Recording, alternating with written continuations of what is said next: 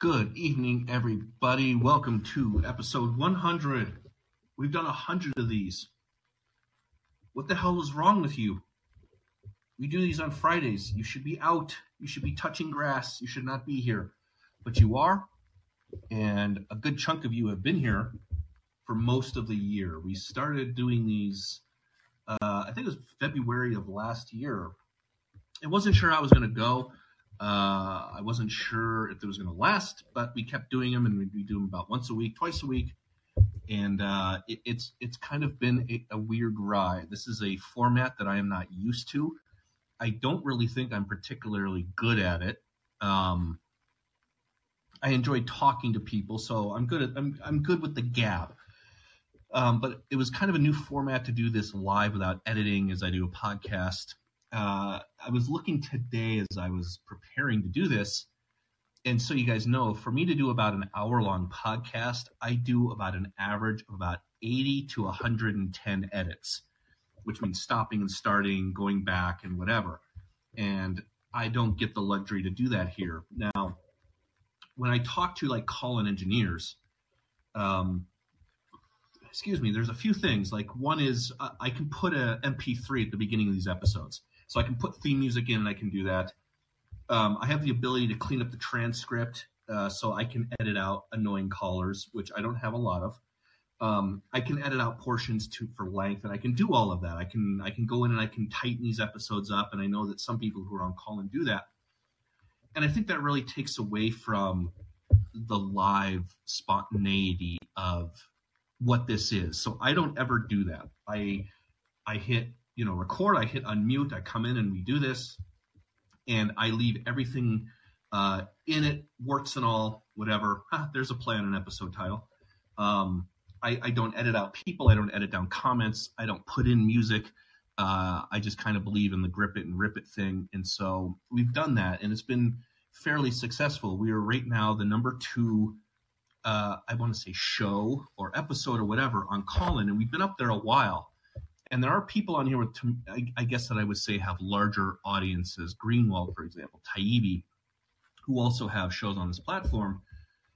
And so it's kind of really been astounding to me to be up there under Brianna Joy Gray, who in all honesty, I think is an honest lib.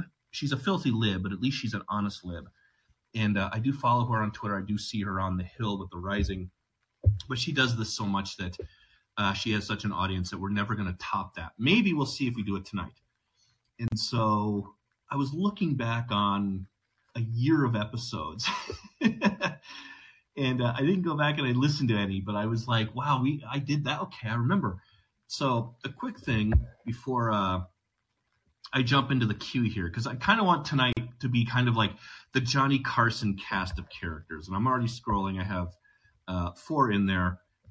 Everyone who's listening tonight, there's only 40. You guys should all be in the caller queue. So anyway, but I didn't go back and I listened, but I went back and I remembered some of the topics, and I was trying to think of what were the most memorable ones.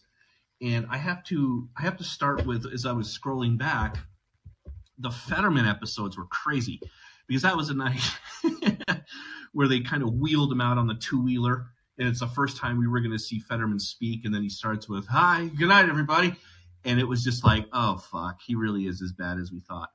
And so that was one of the nights where I did a spontaneous call-in, and I know people asked to do those. One of those was when Tucker Carlson was fired just this week, and I was like, I want to wait and see what this is about. And I do think that this is a format that lends itself to rapid reactions. So when a news event happens, like when the Habibi brothers fly a plane into another tower, we should jump on Callin and talk about it. And I think going forward, I'm going to try to be better at that. I think I'm going to try to be better at last minute episodes or whatever. It's just usually you have lives and I have a life of some kind, and it doesn't always play out. But the Fetterman debate night was an interesting one, because it was just like, holy fuck, what did we just watch? And we had a lot of like first-time callers, and people are like, yeah, that was crazy. So there were a couple of those episodes. The other one and I've had a few guests on, but when we had Noam Blum on was a good one, and he has a show on Callin as well that you should check out. The most memorable one, and I keep going back to this. It's one that I believe it or not, I think about a lot. It was the school shooting. I think it was the Uvalde school shooting, where the shooter entered a side door that was supposed to be locked, and it wasn't unlocked. And of course, we all know the tragedy that was Uvalde. Of course, it was the shooting, but it was, of course, the cops who decided that their mustaches and their SWAT attitudes and their grip and their dip and all of this shit didn't. Knocking the phone down. They hung back for hours, but it was the reaction when I think it was Ted Cruz who basically said, we need to make every school in this country a single entrance school. And that led to ridicule from the absolute elitist asshole cool kids table of everyone in media. That went from Ben Collins to Tim Miller at the Bulwark to all of them who ridiculed this idea of a single entrance school. It's like, and Tim Miller putting up his like preparatory academy. This was where I went to school. And he like went through the trouble of pointing out a diagram of all the exits and entrances around my school or whatever. And he's like, what about the football field? What if they launch a nuke from the football field? And that to me is still the most standout episode because it's the one that to me utilized what call-in is. And you can also say Twitter Spaces. I know Twitter Spaces does this, or Clubhouse. It gives just you normies, just you people out there living your lives with your kids in real lived experience, a chance to be like, you're completely full of shit. And it really was a great episode to me because it brings you guys into this. It's not just me rambling, and it's not just assholes on Twitter with celebrity blue checks or at the Bulwark or NBC News.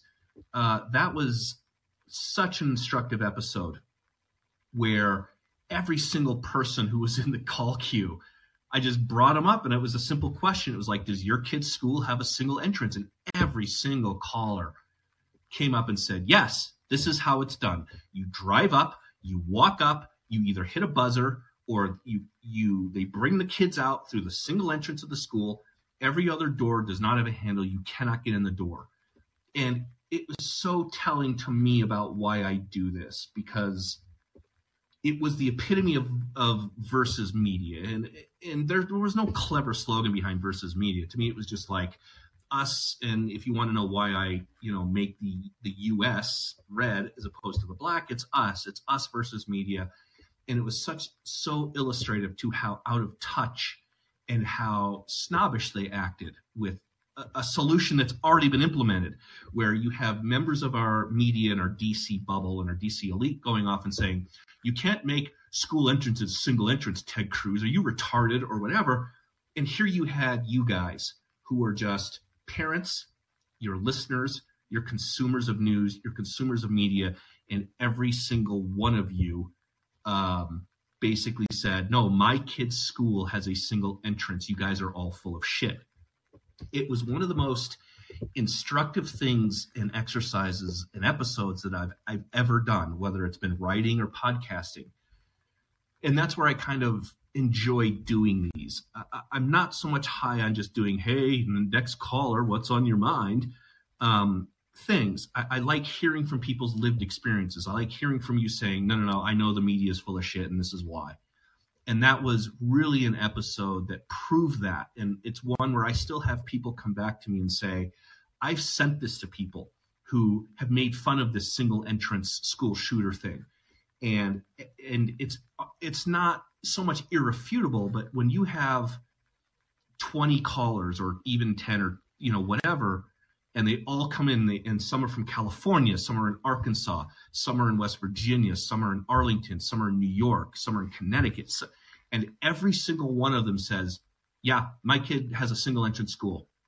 And I've mentioned the fact that, as someone who's had experience with that, yeah, you hit a buzzer, you go in, and it's a door, and you can't. And this is a policy that's implemented almost everywhere. And yet here you have these smug fucking dope pricks like Tim Miller or Ben Collins or people at the Dispatch or people at Bulwark or people at NBC who are making fun of this idea. And these people don't have kids. They don't live suburban lifestyles. They don't live sub or urban lifestyles. These are people who are paid to tell you how to think, and they don't know what you believe or what you think. And it really was one of the more instructive episodes. And that to me instantly, as I was going back to just figure out, okay, we're firing off 100 episodes here, fireworks, we're going to do this. And it's still the one that sticks out to me. I've been doing this now either through Twitter or my website, National Review, Fox News, appearing on TV, not regularly. I will be on Kennedy on Monday, this coming May 1st, or anything like that. But the single entrance school shooting episode to me is still, it's going to be one of those things I'm going to think back on years from now, because it really, again, to sum it up, was so demonstrative of the disconnect of those people and the supposed audience. It really is one of those cases where the audience knows more and they don't know shit. So that's just kind of me basically looking back. One thing I will note before I jump into the callers tonight is there is a possibility I will be making an emergency vet run. I had like this weird, funny pencil sharpener where the sharpener is the shape of this big metal axe, and then the pencil that goes in it was a like the axe handle. So it's this kind of fun gimmicky thing. Well, the pencil rolled onto my floor, and while I was out, one or both of my French bulldogs chewed and ate the contents of the pencil. That includes wood, and includes graphite. So I've called the vet, I've consulted with the vet, and they said they don't think it's anything to worry about as far as slivers or graphite pieces or whatever. They think they'll be fine, but I am officially in emergency room vet monitoring mode. So should one of them decide to exhume the contents of their stomach all over my floor, I will most likely have to hang up and make an emergency vet run. And that's how I look at spending my Friday night here. So again, I want to say just off the bat, thank you for making this interesting, at least. I know some episodes go longer than others. I know some of them aren't great to listen back on, but whenever I do this, whenever I hit unmute and I do this, I'm always just kind of not really knowing what to expect. And I think that makes me a better commentary listener. I think it makes me a better writer. I like hearing from people. I'd much rather spend my nights hearing from you than I would from anyone that works in media, including on the political right. And so it's been interesting. I've got to know several of you. I generally see your avatars and I know what it's like. Oh, hey, there's Roller Gator right off the bat or whatever. And so I want to say thanks, and just doing these kind of live impromptu sessions, like I said, it makes me better at what I do, staying connected with just people that I write to or people that, read what I write. One of my things that I always think was a problem with conservative media is it became more about talking at people and not so much with them. And so as I kind of grew into this role, I've always kind of swore that I would not ever become that kind of person. Who knows? I've got time to fuck up, so I may become that later.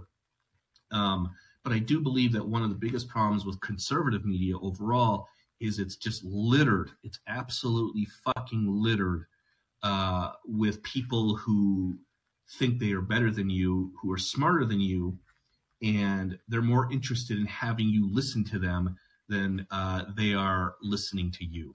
And so that's what I enjoy about these formats. That's what I enjoy about these episodes, is I kind of enjoy listening to you. And so there we go. No, I'm not going to start crying, chimp. I could just jettison him out of the room. So that's it. So I want to say welcome to the 100th episode, Clown Car Spectacular. And we'll just go until pretty much I have callers. So same ground rules apply. Just make sure if you're speaking to just mute your microphone. It just makes it easier for the audience. It makes it easier for me to focus. It really is kind of a thing with me on that. I get easily distracted if I'm trying to listen to something and I have background noise. I zone out. And so just make sure to kind of mute your microphone. Also, just be aware of people possibly behind you in the queue. And I know tonight's just kind of going to be a night at the bar, so to speak. But just be mindful that other people are in the queue behind you and might have something to say. And then also, if you have kind of like a fun, extended, long personal story, I would say, explain that more in comments than on the call, just so we can get through people. And these episodes are fun to listen back on. So that's it. Doctor, thank you, but I'm going to skip you for a moment. I'm going to bring up Caesar. Twitter, and also a guy you should follow on Twitter. Very funny. One of the people that I like to reference when I talk about just kind of, even as someone who's in media, most of the time that I'm online or on Twitter, these are the kinds of people that I like conversing with, making jokes with, retweeting with, and just trying to give audiences. So Caesar, thanks for joining. Welcome to the 100th episode. How's it going, Steven? It's good. This week this week is ending better than it started. We'll leave it at that. My Monday was like the 9/11s of media. Never forget, hashtag. So I'm relieved to just kind of have this week over with, and we're ending on a little bit of a lighter note where we all realize that Kamala Harris is probably going to be Yeah, that's going to be great when that happens. I can't wait. So I don't have any questions or anything to say. I just want to say congratulations on 100 episodes. You literally have nothing to say. You always have some like weird, clever quip to say, to the point to where I have people DMing me going, "Why are you retweeting that guy?" And now right here you are, and you have nothing. Nah, sorry. I'm busy. I got my 3 kids trying to get them to bed. Well, see, we all make decisions, and you made yours, so now you have to live with them. I did, yeah. You know? I got one waving to you, so. I mean, if you ever get too far in over your head with 3 kids, 2 words, Casey Anthony. It's awful. I'm just testing your limits now that you're not on Twitter. Oh, no, okay, I'm sorry. I didn't mean you. I meant when... All right, man, I appreciate it. You have a good night. All right. Thanks, Caesar. It's good to see. You should follow him on... Know his exact handle. Put it in comments if you can, Caesar. A good follow, a funny follow, which is, to me, is the most important thing. People ask me, like, I think it's funny when someone praises that I retweet them, or they're like, "Oh, I got a Red Steez retweet," or whatever, and I just simply say my only requirement for a retweet is you make me laugh, and Caesar does that regularly. So put that into. He just posted in comments. I just made one of his kids cry and like made a murder kid joke, so that's worth a follow. Doctor.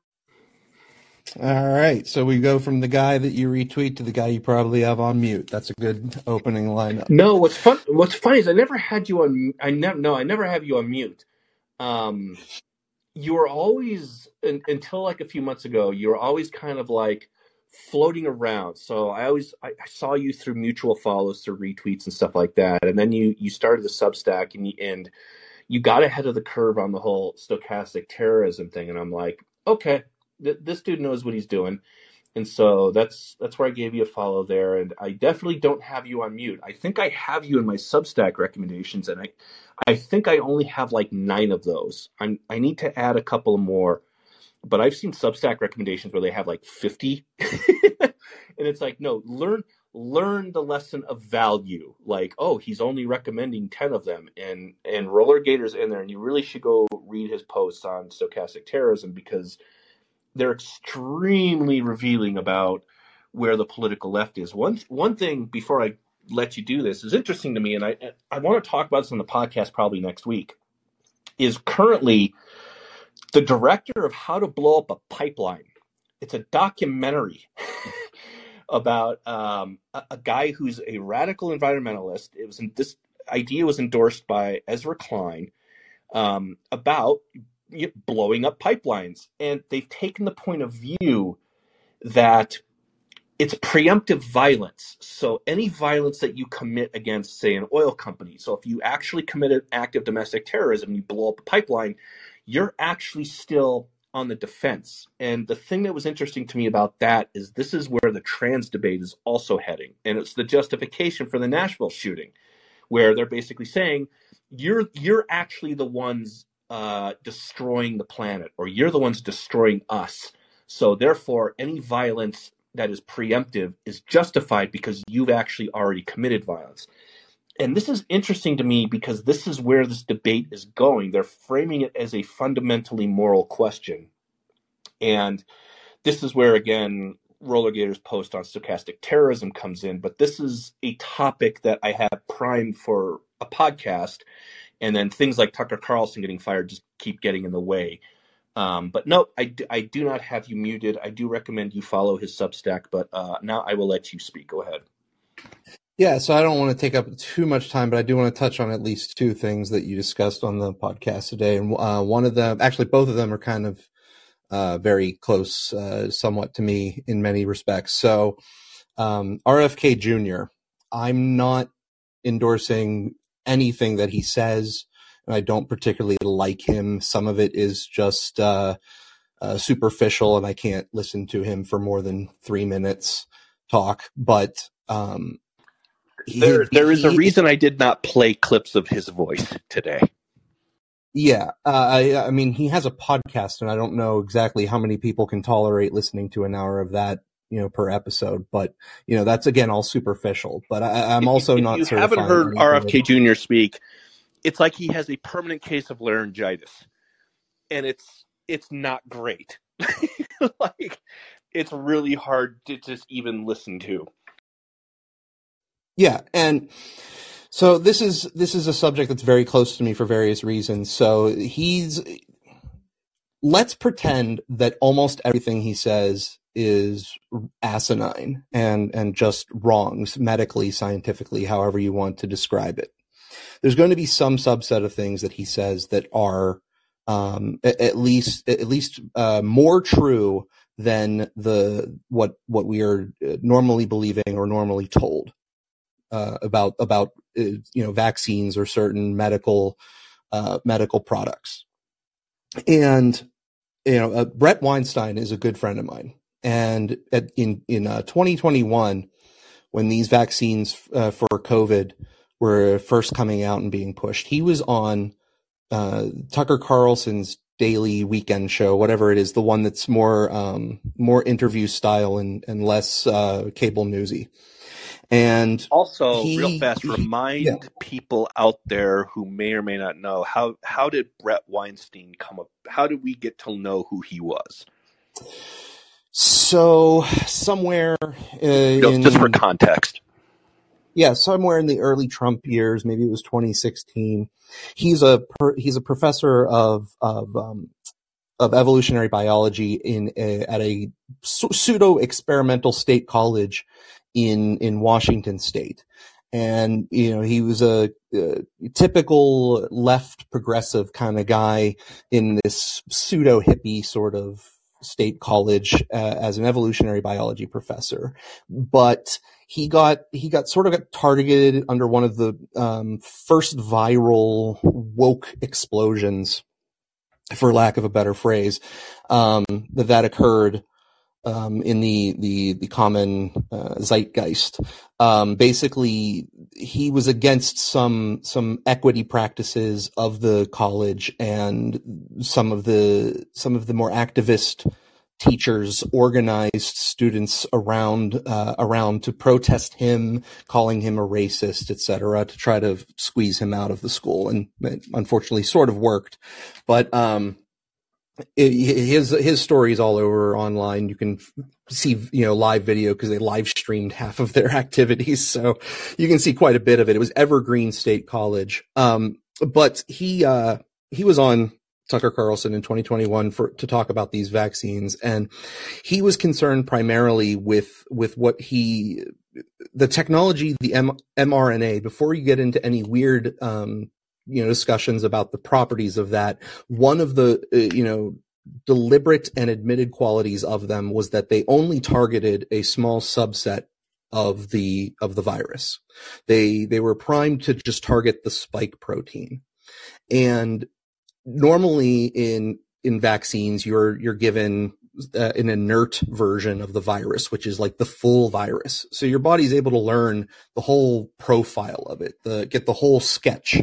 And in this circumstance, it's sort of like we just gave it the clothing that the virus was wearing as the description for the body, right? So we were given the spike protein injections. And so if the virus changes the profile of the spike protein, now the people who were vaccinated don't detect it, they can get infected. So he was on there warning about what he called a leaky vaccine, meaning that as the virus modifies itself slowly, it'll evade the vaccination. And to try to unroll a global distribution where you're pretty much trying to get every single person vaccinated is probably a bad idea when you have that combination, because it might induce the virus to mutate faster, etc. And he was pretty much, blasted as spreading anti-vax misinformation and the regular rigmarole that we've seen. And that's really the environment that gives RFK not necessarily,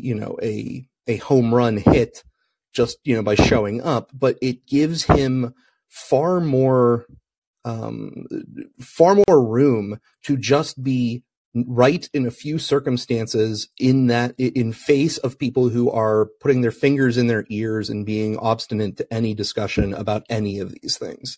And to give an idea of how narrow it had to be, I wrote an article in June of 2021 reviewing some of the studies that were coming out of Israel, because Israel was sort of like a Pfizer test bed, because they had an exclusive agreement with Pfizer for their vaccine. So they had like no Moderna, and they vaccinated nearly everybody in Israel. And there were a lot of surveillance studies done, just like monitoring all of the citizens, because apparently Israel has high surveillance apparatuses on the medical department, and they were tracking everyone's symptoms, tracking everyone's infections, et cetera, et cetera.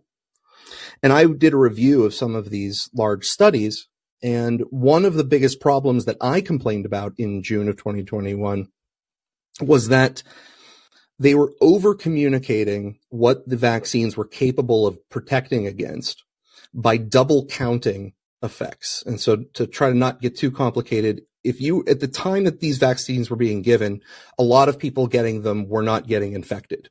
They were actually, protecting people from infection for a while.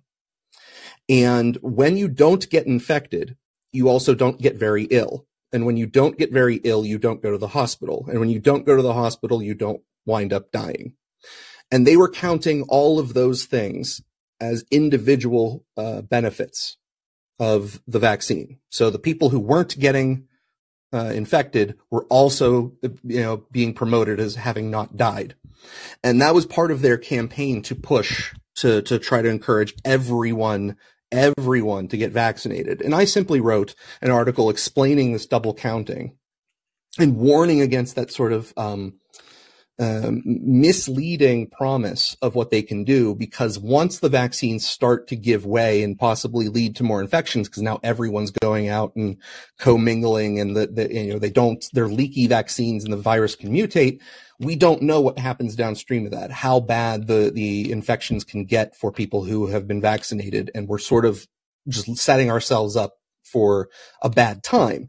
And of course, I got the same sort of treatment of the anti-vax. I had articles written about me, calling me, a misinformation spreader, etc. So that type of environment for 2 years just breeds a situation where RFK doesn't even have to have that many great points to have a wide opening with people, because he only has to have a few that really hammer home, and he'll get more, especially if they start silencing him like they did the other day, cutting out his parts of his interview.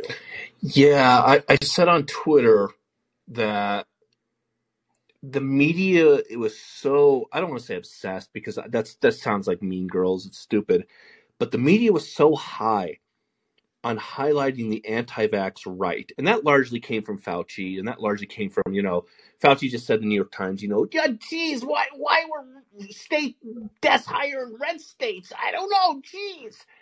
And so the media promotes this. The media promotes that, Republicans are the ones who are anti-vax, and they're all dying. and whatever. And one thing I noted when RFK jumped in is I said, the media is not prepared for the anti-vax left because there are a fucking lot of them. And I know I have some in my life that are personal friends that are they're so far off, like the hippie Democratic left wing of progressiveness. You're talking about people who they're like Bernie Sanders voters, for example, but they're, we live in a van and we believe in crystals. They're crazier than Auntie Williamson, and they didn't get vaxxed either. And the media never cared about them. There's two demographics that the media never cared about when looking at who's getting vaccinated and who not, and who isn't. One is that it's the Hollywood celebrity off the far deep end political left. It's, like I said, the hippies, the van livers. I don't want to sound like, the other Lebowski here. But it's those people that, they believe in nature and healing and all of that stuff. They're not going to take chemicals because they don't even eat chicken. And Bo Adams says that, like, Woody Harrelson's a perfect example. He said Woody Harrelson is Woody Harrelson is 100% perfect example of what I'm talking about. And that's one demographic. The other demographic they ignored was African Americans, because of course we are in a post George Floyd equity world, and you cannot highlight the vaccine hesitation of African Americans. There is a reason why the very first person to receive the COVID vaccine was a Black woman healthcare worker in New York, whom nobody knows her name, but that's who it was. There's a reason for that. There's a reason why you saw in the Fauci documentary, he's going door to door, and then he knocks on like a Black guy's door, and then he's like, okay, I'm out. Because that was the guy that everyone passed around in the viral clip on the right, who said, like, listen to what he's saying. He's like, yeah, I'm not doing vaccination, whatever, da, da, da, da. And those are the two demographics our media ignored. Obviously, one is the African-American population, and we're not going to touch that because we know, and so our media's like, no. And that one doesn't concern me either. The one that is interesting to me, and this is the one that you bring up about RFK, and this is why I say I don't think he's going to present a huge problem. I kind of look at him as an 8th seed versus a 1st seed in the Stanley Cup playoffs who gets up, who ties the series 2-2. It's like, should we start worrying? And that to me is who RFK is to Biden. And RFK has a celebrity name. I mean, he has an iconic name. He belongs to an iconic family. If he didn't have that name, he'd be easily written off. He would be Seymour Hersh on Substack, and it wouldn't matter. But he also has a celebrity wife. He has Cheryl Hines, who, for those of you who don't know, is Cheryl on Curb Your Enthusiasm. RFK has several celebrity connections in Hollywood. And one of the interesting dynamics to me about the COVID vaccine is you didn't see a ton of Hollywood celebrity promos telling people to get vaccinated. You didn't see like Matt Damon out there cutting an ad for Fauci or Biden. You didn't see ads of Jim Carrey. You didn't see ads of these A-list celebrities. And it's because of those of us who have, tiptoed around Hollywood or dipped our toe in that industry, absolutely know how kooky, off the range, far left those people are. And all I said with Robert Kennedy, and I'm going to get back to the important point you touched on, is all it takes is like one, like similar to what Bo Adams just said. It just takes one Woody Harrelson to go, I'd like to hear him out. Or it takes like one Matt Damon, or it takes one A-list or B-list celebrity to just, like a Jake Gyllenhaal, to just go, yeah, I kind of am interested in what he's saying. And that's going to force a debate, or it's going to force a town hall at least. Like, I completely right now 80% believe there will be a town hall debate between Robert Kennedy Jr. and Joe Biden, moderated by Anderson Cooper. It's not going to happen now. It's going to happen in a little bit, but I'm at that point where if he started at 14%, you look at that and you go, whoa, I get he's a Kennedy, his name recognition, but everybody kind of knows who this dude is by now. Then he gets up to like 19, and now you have ABC News censoring him. And I'm one of these guys where I don't subscribe to anything RFK Jr. says. The guy is a far left wacko loon. And yet here I am going, why are you censoring him on vaccines?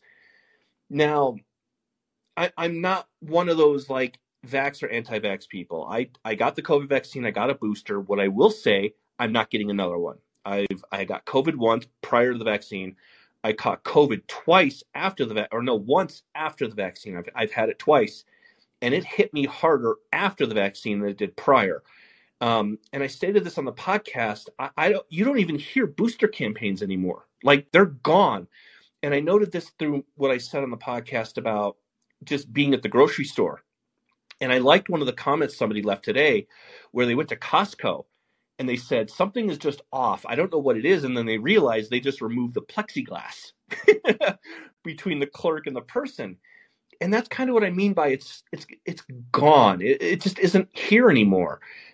My vaccine card's not getting checked. You can walk into a restaurant and sit down and nobody gives a shit. I know in some liberal cities, Seattle for one, is where someone said, masks are still everywhere, whatever.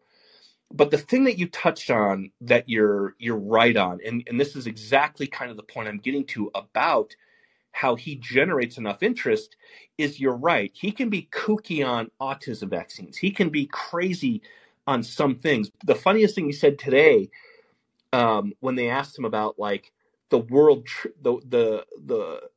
Trade Organization, and he's like, yeah, that's a globalist cabal controlled by Bill Gates so he can buy farmland up in America.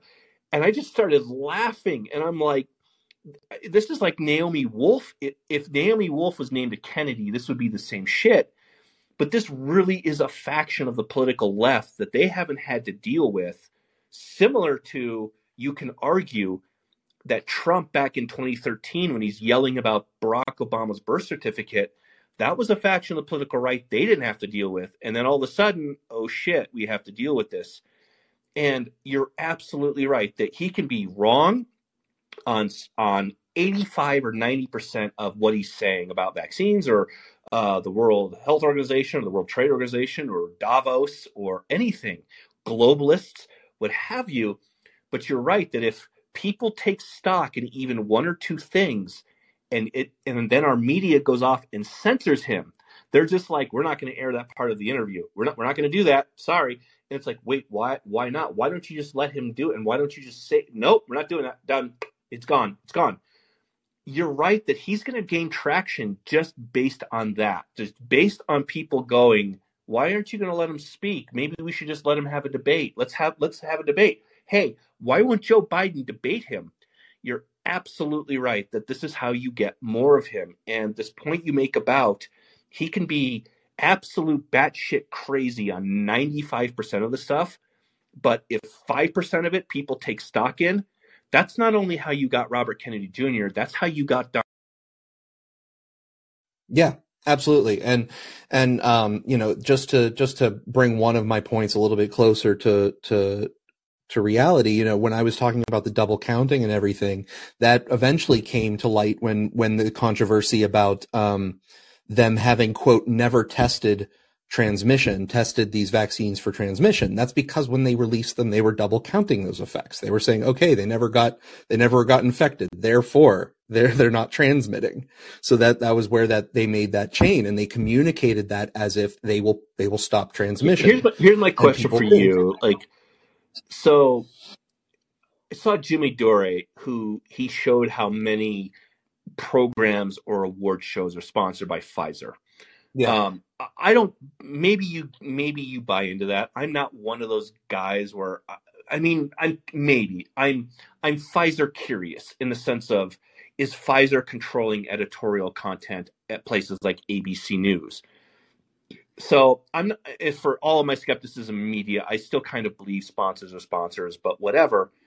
So how much do you believe is that? How much do you believe it's where like what you saw with Robert Kennedy Jr.? You saw, I think her name is Lindsay Davis or Lindsay Harris. She comes on and she says, we edited out portions of this interview because of vaccines. And then she gives a speech on vaccines. I don't know if her show is sponsored by Pfizer, but we know Pfizer sponsors events on ABC. How much do you think of it was that, or how much do you genuinely think was about we're rolling out a vaccine. We don't really know what this is going to do. Not in the sake of being unsafe. I'm not going to hashtag died suddenly. What I'm saying is, for instance, like what you said about transmission. I'm someone who got vaccinated. I took one booster, and then I still got COVID, and I got sick with COVID. Like, it wasn't non-symptom. I had symptoms. So how much do you think of it was, hey, we're just doing what our sponsors are telling us, which is kind of what RFK Jr. is saying? And how much of it do you think it was, we didn't test this enough, we need to go out and lie to people? And when I say lie, it's we need to go out and tell people the vaccine is effective, you're not going to get COVID, whatever. Do you think it was that, or do you think it was then they were blindsided by the fact that people were still getting COVID? Do you think that they knew about it, or do you think it was just kind of organic? Well, we know pretty much for sure that in some cases, advertisers can have an effect on the editorial content of news programs. I mean, particularly on like local news networks where the money has much more of an impact. There's fewer sources of that type of advertising revenue and that quantity coming in. The editorial people will say, let's downplay this portion of a story. We don't want to necessarily piss off the advertisers. If we just look at how much of the internet is run by deciding what advertisers, speculating on what advertisers may want to advertise on content wise, where people are getting, demonetized just off of the speculation of what people think the advertisers might pay for. You can be sure that decisions in general are being made along those lines. Now, I don't think that the whole thing that we witnessed, the entire play, was directed by Pfizer. That's a completely separate sort of claim. My general belief is that majority of the people out there they do not have the knowledge to be making decisions. They are given a set of heuristics, a set of things that they can repeat to themselves that mimic logic and mimic thinking, and that makes them look strong and confident, and then they repeat that. And then all of their friends repeat that, and so now everyone that they know is saying the same thing. And therefore, when someone comes up against it, you just react against it. No, you can't do this. This isn't right. Yeah. No, you're wrong. You're an idiot. You're ignorant. You don't know anything. I've run into that in real life. No, you're absolutely right. And for those of you who don't know who Jimmy Dore is is exactly who I'm talking about when I talk about the RFK left. He's kind of like Rusty Rockets, and I mean, he's a far. This is kind of what I mean about how RFK Jr. might get a foothold enough to at least trigger a debate or a town hall. This is a guy who's sort of like to the left of the Young Turks, and he's someone like Rusty Rockets, and that's the crew to me that can at least force this debate to where Jimmy Dore is the one where he ran the brought to you in part by Pfizer, and he's showing all of the award shows, he's showing all of the news programs, and even to a guy like me, like what you said, where I don't think where Pfizer's dictating the stuff, but then you see that and you kind of tilt your head a little bit. If you don't buy into it all the way, you do tilt your head and you kind of wonder about it, and you just go, so Pfizer's sponsoring all of our mainstream media content. Then a major ABC News and major mainstream network, ABC News, has RFK Jr. on their show, who they know what his views are before that dude comes on. This isn't like just some, secret celebrity. It's not like E. Jean Carroll coming on and going, I think rape is sexy. And it's like, we're going to commercial, fuck. They know who this guy is. They know what he has been spouting for years. And then they have him on, and then they ask him the questions, and then they cut it. They don't show it. And then they go on and they say, he said a lot of insane shit about vaccines that we're not going to air. But, I just want to let you know that these vaccines are safe, brought to you in part by Pfizer. And even I kind of just tilt my head at that. just take that as an example. That person doesn't know. How do you think this looks? Like, I'm someone that I have to be responsible. I can't just completely throw out insane conspiracy theories. John Fetterman doesn't have depression. They just want him in a controlled environment. I have to be responsible with my platform. And I see that. And even I'm like, how does like normie person take that once they're aware of it? Like once Jimmy Dore shows that. So that's what I mean about RFK Jr.'s potential to wreak some havoc in this. And so I'm talking about Jimmy Dore. I'm talking obviously Rusty Rockets. I'm talking about David Sirota, Ryan Grimm. I'm talking about that section of the liberal left. They're going to start to do that. They're going to start to be kind of like, why won't you let him debate? And then it's just going to, I said it on Twitter, like, I don't think our media, our mainstream media, is prepared for the anti-vax left. Well, which month does Joe Rogan bring RFK on? Next month, easily.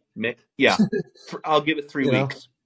Easily. All right. So last thing I'll do, so I don't give everybody else their time, is the community notes. I just want to give sort of like a view on that.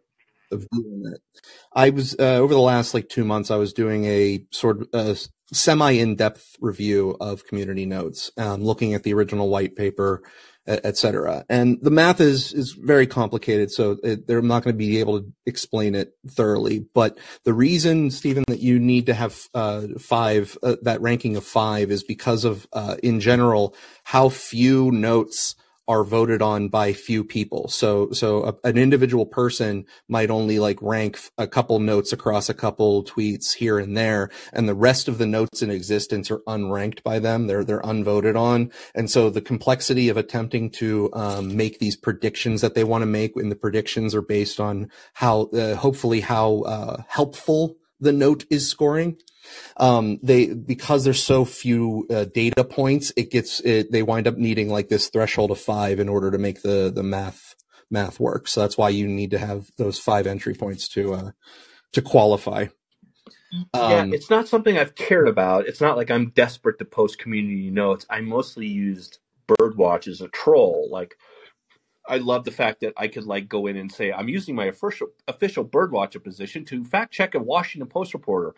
And they would just be like, what the fuck? I love, I don't have to leave community notes. I kind of like sitting back and observing them. I kind of like being someone who, this is my job. This is what I do for a living. And yet I can kind of just sit back and look at it like a work of art that someone who might have 30 Twitter followers, you might not even know who this person is, they can step up and say, well, here, Randy Garden, here are 5 examples where you said schools should be closed. That is the entire reason I do what I do. I can only influence so much, and especially now that I'm blocked by most mainstream journalists, that's the thing where I look at and I'm like, yeah, this is fucking great, because that's kind of where it is. It's the power is not with one, say, Steven Crowder, for example. The power is with people on social media that either have 30 followers, 300,000. If you have a voice and you can elbow your way in, that to me is what the power is to push back on this stuff. And that to me is what the power of community notes is. You don't know who's writing the note, and that's where I think journalists are going to start to lose their shit on this. And like I said, I think I said on the podcast today, where you're going to start to see pieces about community notes are a problem because we don't know who the source is. And these are people who have been using anonymous sources for years to push, single source stories about something Donald Trump said. And that to me is the power of it. There's no incentive to lie. If it's an anonymous note, the anonymous note is powerful because it could come from you, it could come from me, it could come from someone with 5 Twitter followers who just know the facts. They're well researched, they're well resourced, and they can post 1, 2, 3, 4, 5 links. And trust me, that is infinitely better than some douche nozzle who writes for Spectator with 400,000 followers on Twitter. Yeah, well, the another thing they try to do, and trying doesn't mean they're going to accomplish it. I can't. While I can understand the mathematics, understanding the mathematics isn't the same as actually seeing them in action to see if there's any flaws you're missing. But they attempt to rank what you're doing based off of whether or not it seems to be in line. So if you are voting for something and you're saying it's helpful, and it seems that is out of line with your regular attitude, meaning it's not something you are going to rate as helpful anyway. You know, if someone puts a community note under a trans woman saying he's really a man, and that's something you're usually upvoting, that doesn't get as much weight as something that seems out of your politics, let's say. And so they attempt to moderate things that way so that they don't allow just pylons or swarms of bots to upvote something into appearing. They attempt to use these sorts of weights in order to give things hopefully credence that deserves the credence. Now, there is a downside that I've noticed that you can't really notice from the front end of Twitter.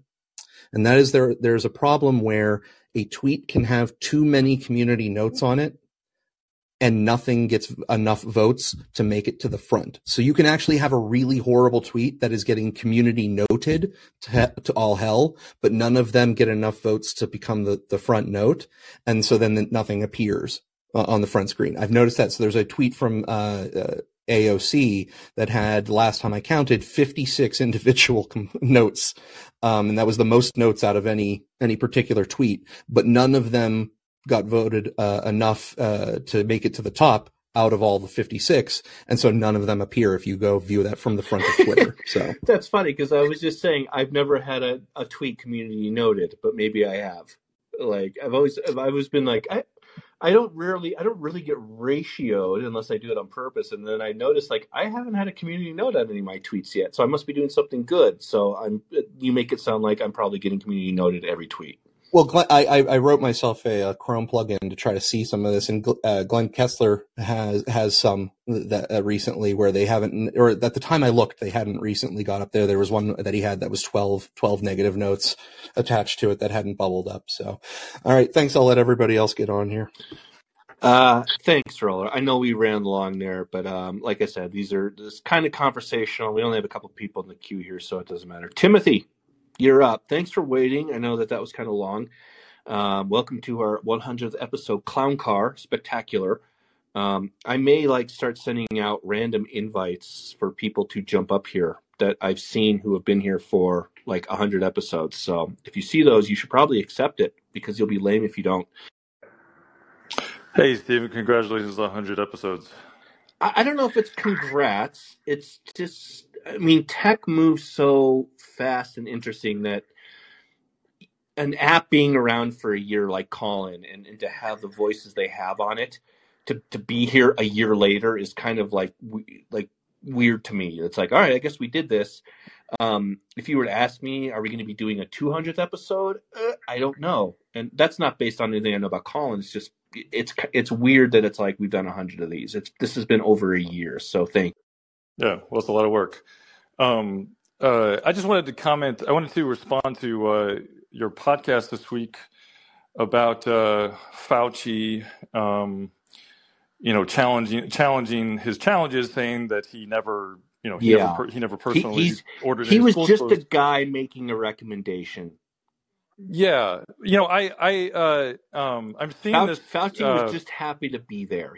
He was only there so he wouldn't get fined. That's Fauci. Yeah, I have a bit of a different interpretation on what he was saying. Sure. And it's not flattering for him either, but to me, he wasn't saying that, that he's going to personally go. He didn't personally go do it. He's saying that, well, I'm not an elected official. None of this was really my responsibility, and he's passing the buck up to where it should be, which is at the elected officials. And okay, it doesn't. It's not, like I said, it's not really flattering to him anyway. But I kind of think that's the point that should be being grabbed onto here, because one of the most amazing things about the pandemic was just how strongly it showed the federalist system is. DeSantis showed that you don't have to listen to Fauci; you could just ignore him. He didn't have any real power. And he should be really, I kind of think it's an opportunity to grab onto that comment and say, Fauci's exactly right. I don't know why you guys shut down. I didn't. I don't know why Trump didn't fire him. I'm going to fire him on the first day I'm in office. So yeah, I don't know. What do you think about that? I 100% agree with you that I think, so I have two minds on this. I saw criticism of DeSantis, who basically said, we're not going to turn we're not going to turn decision making over to health bureaucrats. And I saw someone say, like, what was Trump supposed to do? And I think that this is important context. And believe it or not, in fairness to Trump and Fauci, I do think that there is a window of when this pandemic started of we have no fucking idea what's going on. Like nobody in government, nobody at the CDC, nobody just out there working, nobody.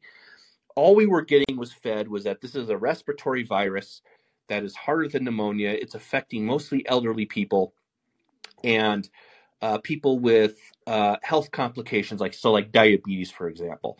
So I'm not one of these people where, despite my disfavor of who Trump and who Fauci is, I don't blame. Okay, so for the first month or so, it's kind of like I don't really blame you guys. Like we didn't know what this was.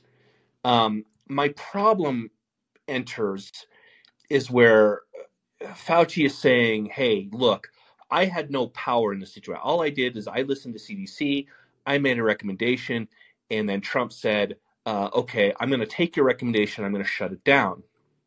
And so what then, as we learned later on, here's to me where the conflict enters. So then you had governors like Kemp in Georgia with his own health officials. You had DeSantis in Florida. And they were listening to their own health officials, and they were saying, like, look at the community spread here. It's affecting elderly, and it's affecting people with but it's not affecting like healthy people in their 20s and their 30s who are going outside to the playground. That's not where this virus is going. And so you had governors like DeSantis and Kemp, and in all credit to Kemp, Kemp was more ahead of the ball than DeSantis on this, but Kemp's not running for president.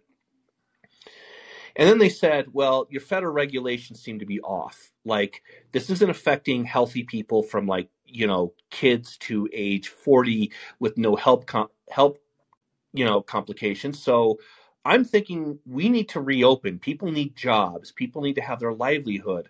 And so if you recall, the first governor to offer to reopen was Kemp. And Trump came out against that, very publicly came out and said, Kemp can't reopen. He can't do that. And then you had DeSantis in Florida, and they basically said, well, we're going to let people go to the beach now. Like, this virus isn't something that spreads externally. Like, you can't cough it into the beach atmosphere and somebody 23 yards away is going to catch this. And so I'm not one of those people that just reflexively says Fauci did everything wrong. I'm not one of these people that reflexively says Trump did everything wrong. I will say to you that ultimately the power is with the president. And so you're right in the sense of whatever advice Trump was getting, he followed it. And I think that that's going to be a problem for him more than him or his followers realize in this next election. Now, did he have a choice? I think this is an important topic, and I think it's one that's not going to get examined in this election. I think there's just going to be too much like bullshit flying. Should Trump have followed Fauci's recommendation? What other choice did he have? I don't know. I'm going to be flat honest with you. I don't know if Trump should have said, hey, thank you, Dr. Fauci, for your recommendation. I also want to go and listen to this guy over here.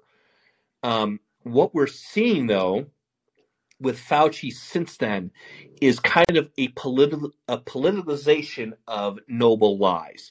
It's you don't need to be walking around in masks. Then it's now you need to go wear a mask. And so when people see that, it's kind of, why did you tell us in March we don't need a mask, but now in August you do? And then he says, the science changed. And it's like, really? The science changed in 3 months? Because that would be interesting. That's never happened. And so I don't think people are stupid on this. I think that they see Fauci now as a bureaucrat who's trying to protect his reputation. And as I talked about on the podcast, if you're a doctor, if you are diagnosing a patient, you diagnose a patient honestly, regardless of what the patient believes or regardless of what the media is telling the patient to believe. You say that this is the thing that is the thing, period. You don't tell a patient a noble lie. And in one of I think I wrote it in The Spectator, in this case, the country was the patient. That was it. It wasn't one person. It was Dr. Fauci and the country. And he owed it to the country to tell the truth, especially with something that was a global pandemic. And we see that just didn't happen. So, yeah, I 100% see what you're saying. And I'm not one of these people who reflexively looks back and plays Monday morning quarterback with the pandemic. In those first months, it was fucking chaotic. Nobody knew. I remember like driving in a car and I'm listening to the radio about casualties, and I'm like, Jesus fucking Christ, am I in a zombie dystopian planet right now? Out of all the things that I think people listening to this, did we ever fucking think we would be listening to a pandemic on the radio? We've seen it in movies, but then it actually happened. And now what we're learning looking back is it's kind of like this was not like the virus that turns everyone's skin inside out. And we learned that some of the actions were overly harsh. And we learned not only that they were overly harsh, I can forgive that. What I can't forgive is people using those overly harsh reactions to politicize it and use it for their own good. And that includes mostly politicians on the left. It includes Randi Weingarten, mostly her. She is, to me, Randi Weingarten is villain number one in all of this over Anthony Fauci. And so I look at this and I say, okay, now we're looking back, and now you see a rehab tour happening. You see Fauci doing a rehab tour. You see Weingarten doing a rehab tour. And now I start to question the timing of it. And to me, it looks like it's in service to Joe Biden's reelection. Yeah, well, I agree with you that Randi Weingarten is the bigger villain just because she has more power. I think. I mean, she wields some actual power, whereas Fauci's just a guy. Real quick, I watched the hearing, and I hate Marjorie Taylor Greene. I hate her. I absolutely wish she was nowhere near the levers of power. The problem with Marjorie Taylor Greene is every blue moon she stumbles into a good point, and then she hits the gas pedal and like drives into the gas truck and blows it up. And one of the things that was interesting to me that she said to Randi Weingarten, that was a legitimate point, and then she went full retard and she went full Leroy Jenkins, what she said, you're not a doctor. You're not a teacher. And then, of course, she went, you're not a parent, which, okay, she's not a biological parent with kids in school. And Marjorie Taylor Greene said, why should you have had that kind of influence over the CDC? And it hits me with so much pain that someone like Marjorie Taylor Greene made that point. Like, why could it not have been someone who is legitimately sane to say to Randi Weingarten, you're not a doctor, you're not a virologist, you're not an epidemiologist, you're not a teacher. Why did you have that much influence over the CDC? And then, of course, she goes full Leroy, and that's it. And I was kind of just like, oh, that sucked. Like, she had it. She was almost normal for 3 seconds. I didn't mean to interrupt, but that's what struck me about that. No, that's okay. Yeah, that was. I didn't even know. I actually, and the Leroy Jenkins part of it is that I was only aware of the part about her saying that nasty thing to Ryan Gardner about not being a mother. Yeah, because that's what you read in the media. It disregarded the entire other point, which she was right about. She was right about how is Randi Weingarten, who's not a doctor, you're not a teacher, you're not a professor, you're not an expert on anything, you're just the head of a union. How are you influencing health policy? That, to me, when I watched that exchange, I was like, oh my God, she's going to be vice president. Yeah. Well, I kind of agree with you that, I mean, I was also very scared at the beginning of the pandemic. So 2 weeks to slow the spread seemed perfectly reasonable to me at the beginning. I think that, I guess my only original point is that focusing on Fauci deserves everything he's getting, in my opinion, in terms of criticism. And I agree that he lied to us for whatever reason. He lost his credibility. But my only point is that I worry that focusing so much on Fauci relieves cause to relief on the people who really deserve the accountability and to whom we can actually impose accountability. Who do you think that is by name? Give me the top three. Well, just like seriously, just leave politics out of it. Leave whether you're left or the right. Just who do you? Well, Donald Trump. And then I'll say Newsom and Cuomo maybe. That's pretty good. I mean, that's interesting in the sense of, well, I know why you name Newsom and Cuomo, and it's not politics because that's where the pandemic originated. It basically started in San Francisco, and then it's also happened in New York because New York obviously has 8 million people in a subway system. The interesting thing about that is we're still seeing this today. We cannot criticize China because people will get murdered. That was per Judy Chu. Mm-hmm. And you had New York health officials when this virus first originated saying, hey, come out to the Dragon Festival. Yeah. And that was like they were excusing racial equity in the name of a respiratory virus that was killing people. And that also explained how the protests happened. It was, we need a lockdown. You need to go inside, not come out, lock down your business, no more haircuts, no more tattoos, no more bars, no more restaurants, no more anything. And then, of course, you had the George Floyd incident, and it was, oh, well, we all got to go out and take to the streets now. Sorry. And that is where I think mostly anything other than Anthony Fauci, that was the moment where I think people went, what? Like, are you fucking serious? I think that was the moment where people were done with public health officials. Well, yeah, because I remember my feeling about that was like, and I was living in Washington at the time where it was a little bit more. Actually, at the beginning, it didn't really matter. But even though I was very suspicious of the idea that we were going to close down businesses, I was like, okay, this is pretty scary. I can kind of get on board with this. We're all in this together. And there was a little bit of solidarity and unity that we all got to do some things. But then when the George Floyd protest, you really felt you'd just been totally played. That these people that said they were serious about it weren't actually serious. Yeah, and I honestly think that's where Fauci, Birx, and other health officials lost their credibility because they didn't come out and say, you have to not do this, because they were afraid of the racism implications from people that are ideologically aligned with them. Yeah, I think generally Anthony Fauci was afraid of his Georgetown political connections emailing him and going, no, this is important. I'm sorry. And again, that's how you know he's not a doctor. A doctor is like, no, fuck you. This virus is killing people. Get back inside. And they didn't do that. And I really think that was. Well, so, and I think that's why Trump is one of the people on my list, because he didn't, those people worked for him. He could have, either fired them or not elevated them or not, in my opinion, he just basically abdicated his response to them. And, and as a result, and so part of the lockdowns, I think, are attributable to Trump's failure to show any kind of executive leadership and get on top of it. Timothy, I honestly don't know your politics. If you voted for Trump, would you vote for him again based on that?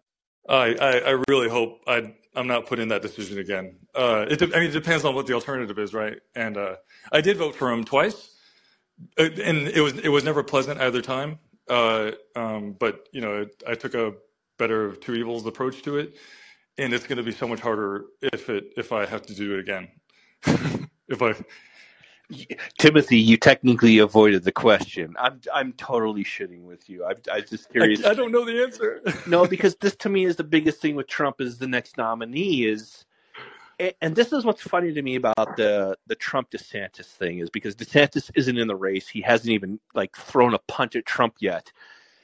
And I really do think that this is really simple for him and his team is Trump can go off on Florida. He can go off on DeSanctimonious, da-da-da.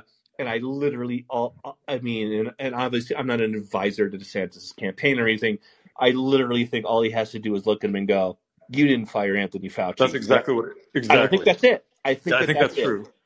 And I'm guessing, I'm hoping I think exactly the same thing. And I'm afraid it's just more wishful thinking on my part because I just can't, I was think funny I that think Trump is running like a 2016 candidate, and not only is he attempting to attack the most popular governor in politics for the Republican side, he's running like he doesn't have a record. And for the most part, I'm one of these guys where all I said through the Trump years, and I'm notoriously anti-Trump. I mean, one of the things I like to say to people is, how come I am not attacked by pro-Trumpers when I am like outwardly anti-Trump? And it's one of those things where I realize, and I like to tell people this: the only people you should be listening to are the people who like didn't lose their heads over the Trump administration. You praise it, you acknowledge when you do things well, you say, well, that was fucking stupid, or you laugh at his tweets or whatever. But one of the reasons it's funny that I was never really attacked as a guy who's anti-Trump. I'm attacked more by anti-Trump people like the Bulwark or Jim Swift or whatever than I am by pro-Trump people. And I'll never vote for the fucking guy. He can run in the next 3 elections. I will never vote for him. He's fucking insane. And he's going to destroy the Republican Party. Now, I look at that and I still say, for the most part, 3 years of his presidency were pretty fucking good. No foreign conflicts, a record economy, without the Twitter antics and without just kind of the insane press conferences. He'd be looking at like one of the more positive GOP presidents of the last half century. And now you look at it and you go, okay, now he's running again. It's not 2016. You cannot run as an insurgent. You're running as the establishment. You are a former president. You're going after a guy who is the face of anti-COVID policy that was enacted while you were president. And so I guess I look at it and I'm going, Trump to me could win. He absolutely could win. He's not going to win running as he did in 2016. And so that's one of my curious questions about people who voted for him again. And you say you did it reluctantly, and like you don't want to do it again. But this is the problem he faces. I think it's a very simple equation. If you're running against him, you simply look across the debate stage and say, you gave Fauci a medal, and just wait for the eruption. Like it's pure trolling. It's what I talk about trolling. It's the least amount of effort that maximizes the most amount of response. And I think it's that simple. Timothy. I don't remember what I was going to say. Thanks for thanks for having me on. I do that. I monologue. Thanks, Timothy. It's good to hear. It's good to hear a new voice. Even on this 100th episode spectacular, where I'm supposed to be bringing back all of the. I do remember. Ken, I did have a thought. Okay. All right. Go. Hurry. You got 2 minutes. Yeah. Okay. Yeah. It's just that. What do you think of the likelihood is that DeSantis is going to pivot to this at some point? Because I kind of get worried that I kind of hate this whole. I kind of hate this whole Disney thing. It seems like such a distraction. I think you're going to be surprised at how many Republican voters agree with DeSantis on Disney. Yeah, I guess it's just unavoidably a front in the culture wars, and there's just no getting around it. I think you underestimate how much Republican voters care about culture wars right now. I think they are everything, and whether or not I agree with it or not, I touched on this on podcast today. It's if Nikki Haley weighs in and says, "Come on to South Carolina, Disney," she just nuked her campaign. It's over. Yeah. I read this comment on the podcast today. For the most part, for the last 10 years, conservatives or Republicans or whatever, people on the right have sat back while the Obama administration moved on Hobby Lobby, while New York politicians attacked Chick-fil-A. Bill de Blasio told Chick-fil-A, when Chick-fil-A tried to put a restaurant in Times Square, he said no. They literally tried to prevent this from happening. Chick-fil-A is not a political activist group. They're just Christian hate chicken, like whatever. So you have Hobby Lobby. Then you have the Masterpiece Cake Shop in Colorado.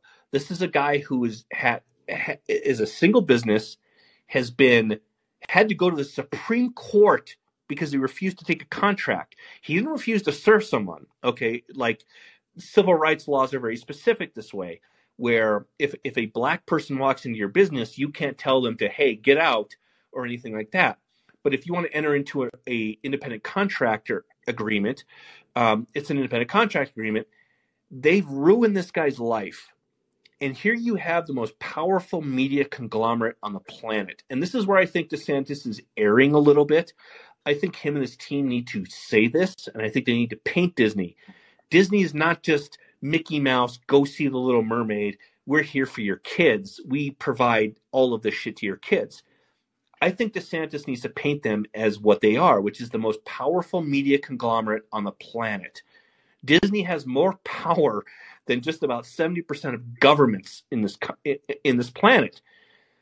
One of the most famous things about Disney people don't know about is there was a daycare center in Florida, and you should Google this because it's way better than I'm describing it, that put Disney characters on their walls. Just they're an independent daycare center. They just wanted kids to see Goofy or Tigger or whatever the fuck, and Disney sued them because of copyright infringement. That's who Disney is. Disney is not your family-friendly corporation. They own ABC News, ESPN, Marvel, Star Wars. They are literally the most powerful media conglomerate on the planet.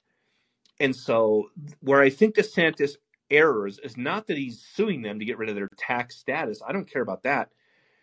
Where I think he's erring is they're allowing them to frame the debate as DeSantis versus Mickey Mouse. This is not DeSantis versus Mickey Mouse. This is DeSantis versus a corporation that will adhere to the worst autocracies on the planet, including China, to basically produce their animations, to film their movies, like Mulan was filmed, right like 30 miles from Xinjiang concentration camps. And so I can see how people think it's a distraction. I would argue that after years of suing Hobby Lobby, going after Masterpiece Cake Shop, going after Chick-fil-A, this is a pushback, and this is saying we're not going to take this anymore. And I think people underestimate how attractive that message is to the Republican base. Yeah, I could be wrong. I guess I mean, in terms of lived experiences, how I experience the debate, what I hear, the attacks I hear are just not really about him versus Mickey Mouse, but him showing himself to be an authoritarian over, another company. They don't, say which company, but that's kind of the framing out of the argument I get, and I'm worried that might have some purchase. If it's like, well, this does look like a retaliation on a private company. I don't know how well that's going to sell. Maybe. I mean, it might look like that, but again, I would look at you and say all that matters now is Republican primary base. So if the Republican primary voter base looks at this and says, fuck Disney, he's in good shape. To answer your last question, then I want to get to these last callers here. How likely is it that he uses Fauci against Trump? I would say 100%. That's not me. That's not me like in touch with people from DeSantis. That's not anything. I think it's a pretty obvious attack, and he signaled it. He's basically said, leaders lead. We don't outsource our leadership to health bureaucrats. Now, that brings us full circle to where we were talking about is what was Trump supposed to do? Was he not supposed to just not follow Fauci's advice? No, yes and no. You can argue hindsight, but looking back, when you look back at Fauci and we look back at how this virus has developed, and we know that it didn't really spread outdoors, it didn't spread via transmission that way. Well, that's just to me how the cards fall. That's just how it happened.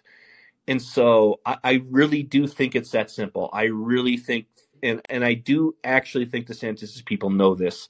I think all he has to do is look at Donald Trump across the stage and say, you didn't fire Fauci, you did whatever he said. And I think that that's maybe the election. I could be wrong. I'm wrong on these things a lot. But this is the problem with Trump is he has a record now. He has a presidency to look back on. Most of it good. And good in the sense of like, how did it affect the country? I could probably do without the tweets and the late night screaming of nuking Denmark or whatever. But he has a record of judgment, and Trump has to run on that. he can't run against the record of the governor of Florida because it just looks weak. And so I really do think it's easy for Trump to go on a debate stage and punch the fuck out of Jeb Bush. Nobody liked Jeb Bush, whatever. He has a shitty last name. It's easy for him to punch the fuck out of Marco Rubio, who was the Gang of Eight amnesty guy. It's easy for him to punch the fuck out of Rand Paul with a weird curly hair, and Rand Paul's like 4 feet tall. It's different when you're standing on the stage with a governor who is the most popular Republican governor in the country, and he can look at Donald Trump and say, "You were president. Why did you not ban child trans mutilation procedures before? You were the president. Why did you not fire Fauci? Why did you do everything he said?" And that's when you get the fireworks. And I think it's as simple as that.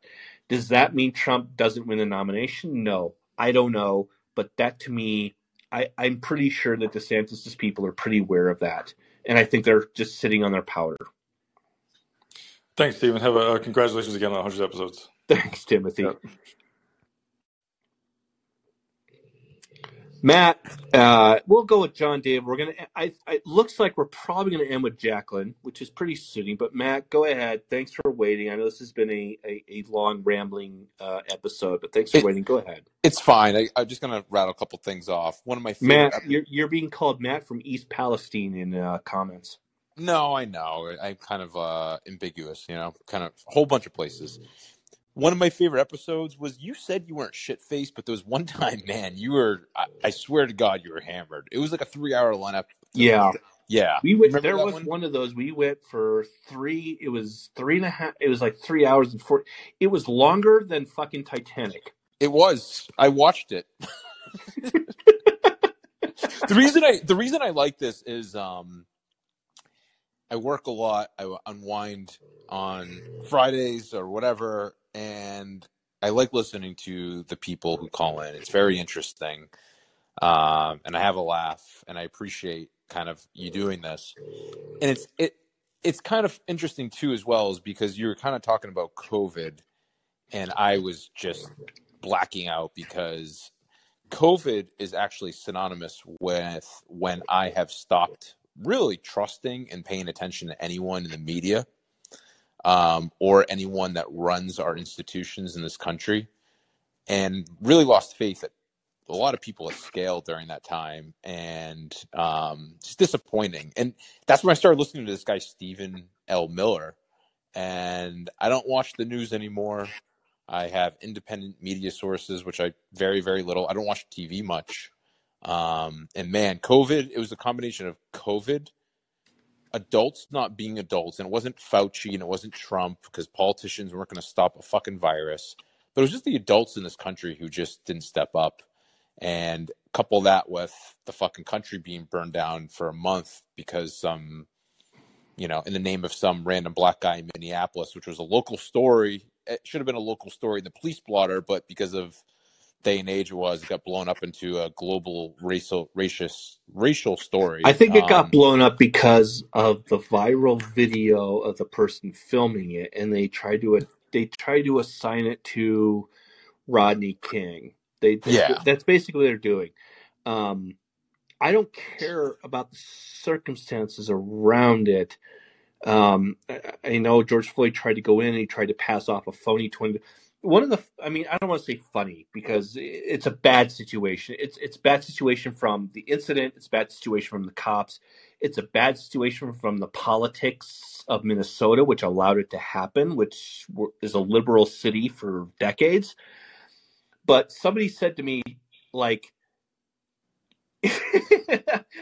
it's like if you were like Ghost of Christmas future George Floyd, could you even imagine that you were just a guy who tried to go in and pass off a $20 bill, and it ended up leading to gestures all of this? And I think about that a lot. That was Kate Hyde who said that, by the way. She might be listening or not.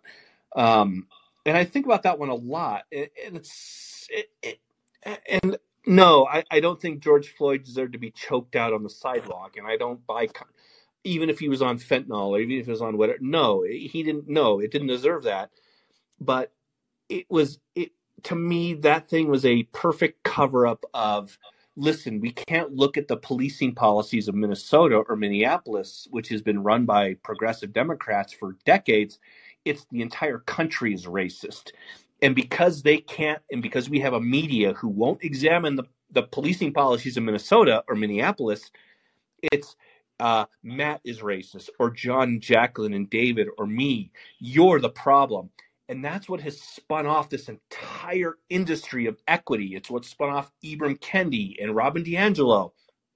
And it's what's guiding a current, like, progressive Democrat presidential administration to the point of, hey, I'm 80 years old. I can barely stay awake midday. I'm running for president again. And if you elect me, she'll be president. And that's what they're doing.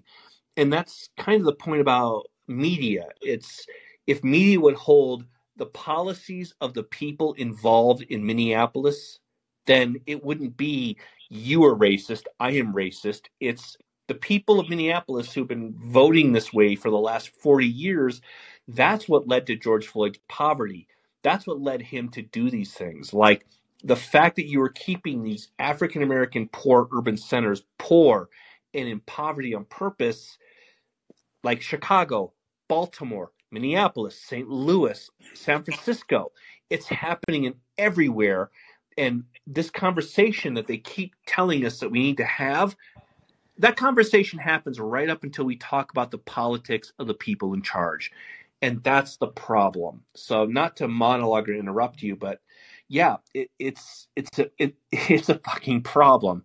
But that's, Yeah, it's remarkable because I think about it a lot too, and it's amazing that that moment in history is, to your point, spun off into DEI, institutions running corporate America, the equity principles, being adopted. It was always probably the plan, but then they just leveraged that one moment.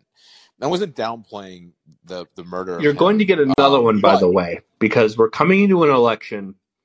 yeah, And that this is what's funny is that this happened in the 2012 election with in Florida with the George Zimmerman teenager, Trayvon yeah, Martin. Then they learned that they could leverage this in 2016. We had riots and protests leading into 2016. Then you had it in 2020. So this is the kind of joke, is that we're heading into riot season. They will find one of these incidences probably August, before it gets cold. August, September, October, you're going to see another police shooting incident in a progressive city that they're going to highlight to go out and rouse the rabble. And again, I can't do much to plead with people to not fall for it.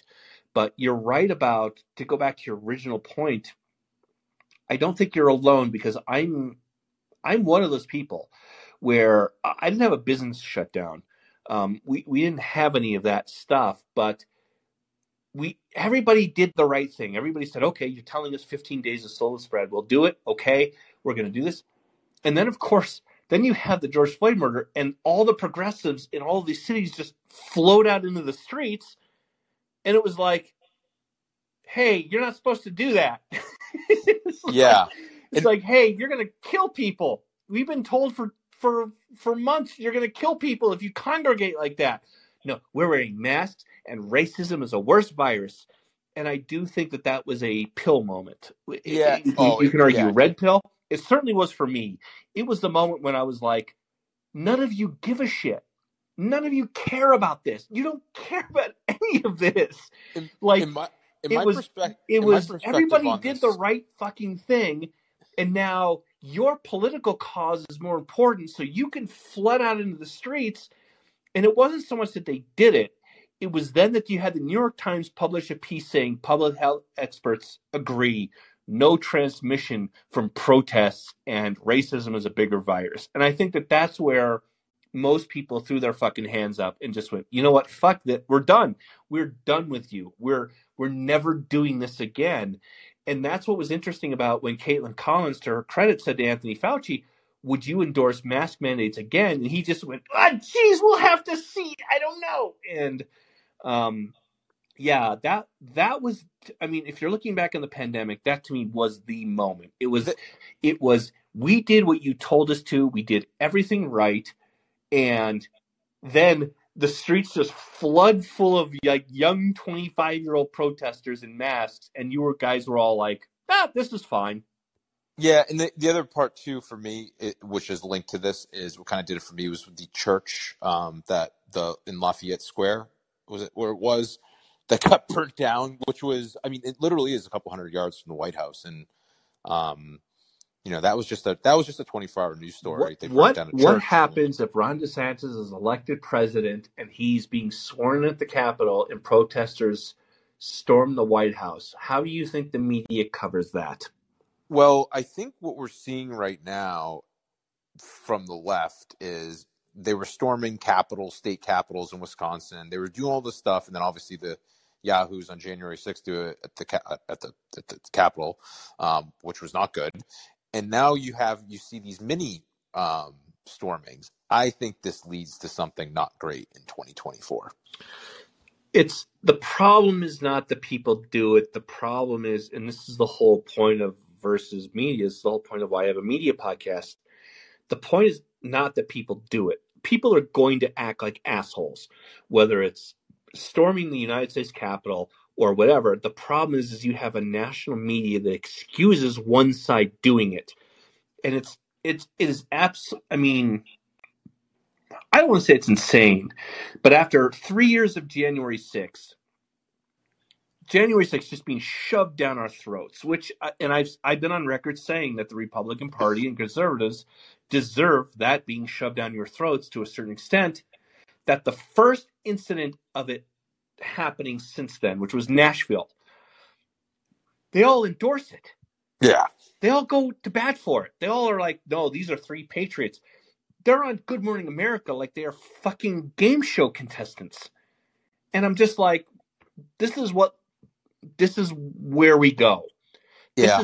This is where the media says, hey, assholes, no, you shouldn't be shutting down state legislatures with a bullhorn and opening doors for rioters. That's what they did. And here's the media rolling out the red carpet. Now you have this guy in Montana, and it is a guy in Montana who said, you all have blood on your hands. And the Montana legislature went, you just broke decorum, and we're now silencing you. We're voting because this isn't how we do things. And now you have a national media making this guy out, this trans legislator, out to be a martyr. And then you just go, they're doing this shit on purpose because they know that Trump's, dumb boomer hick base is going to see this and go, well, they can do it. Why can't we? So what happens when Biden runs against Trump again and Trump loses again, and then they storm the Capitol again, and then they know what they're doing is my whole point. And I'm more frustrated with the political right not recognizing what they're doing. Like, guys, don't go to the Capitol buildings. Yeah. Like, I get the thought process to say, well, they're doing it. Why can't we? No, you lose when you do that because they're expecting you to do that. They want you to do that. You have a national media egging you on. That is the whole point. And so, sort of like the pandemic moment where it's like, we're going out and protesting. Okay, great. This was another one where Nashville, we're going to storm the Capitol. And then it's like, wait a second, I thought that was bad. And now you have the national media.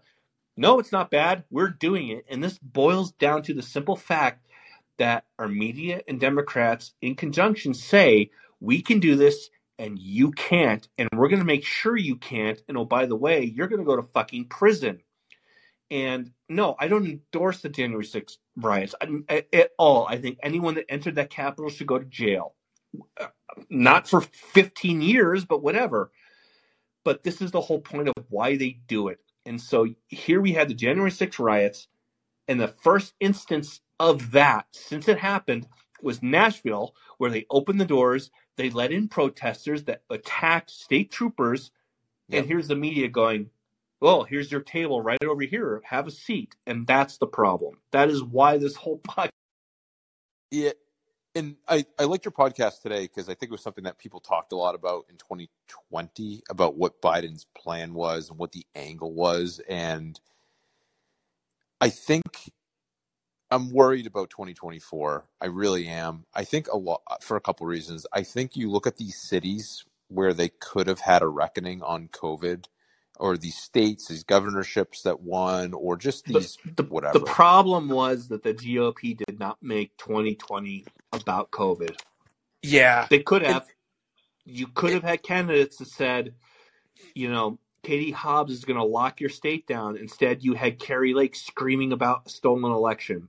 Everything that was done intentionally, and GOP and the GOP voters fell for it. And this is why I stand here waving the glowy airplane things going, don't do it again. And they're probably going to fucking do it again. And I know it's not representative of the country, but you see these races where these people win.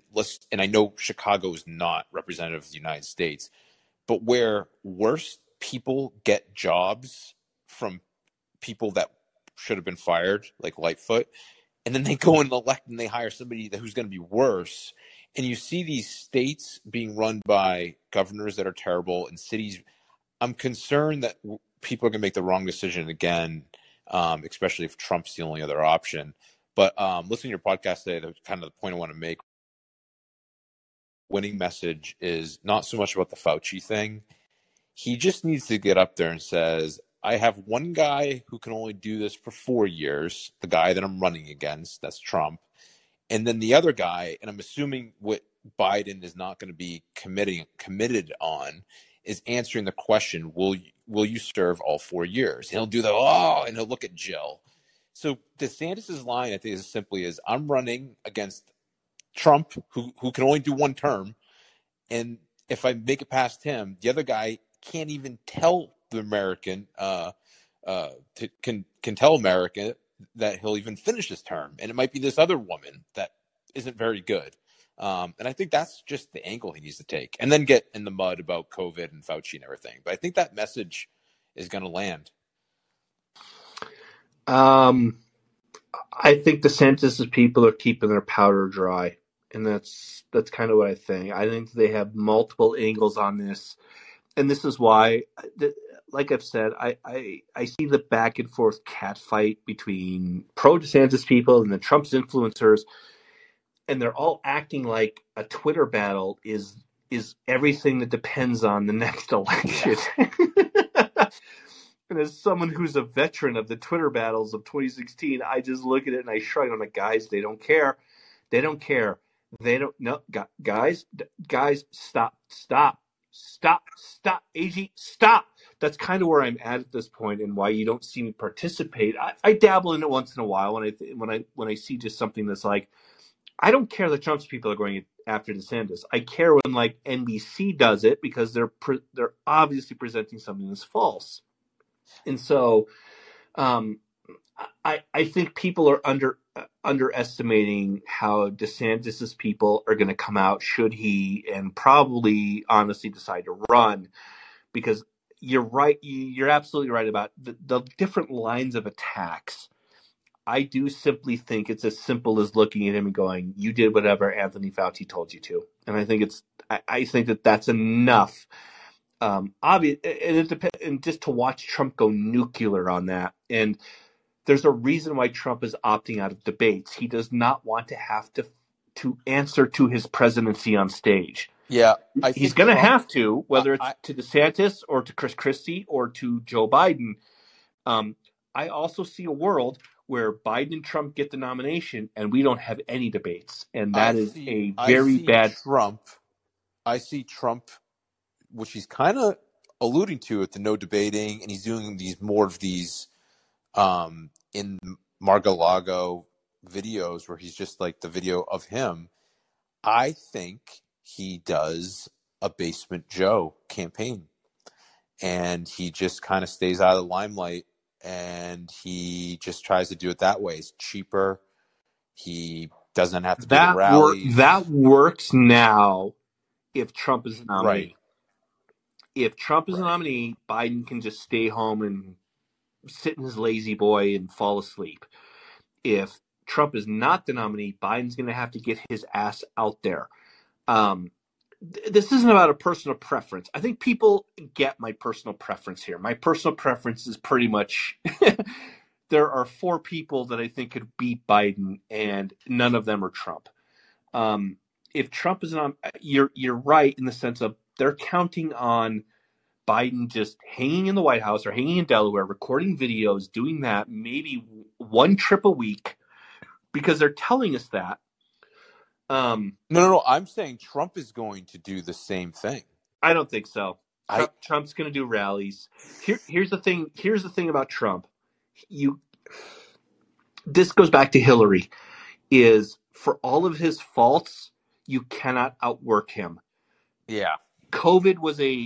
The COVID campaign was a unique circumstance that allowed Biden to not. He could be in his basement, record videos. And then Trump goes out and he campaigns. And then, of course, like Herman Cain dies and Trump catches COVID.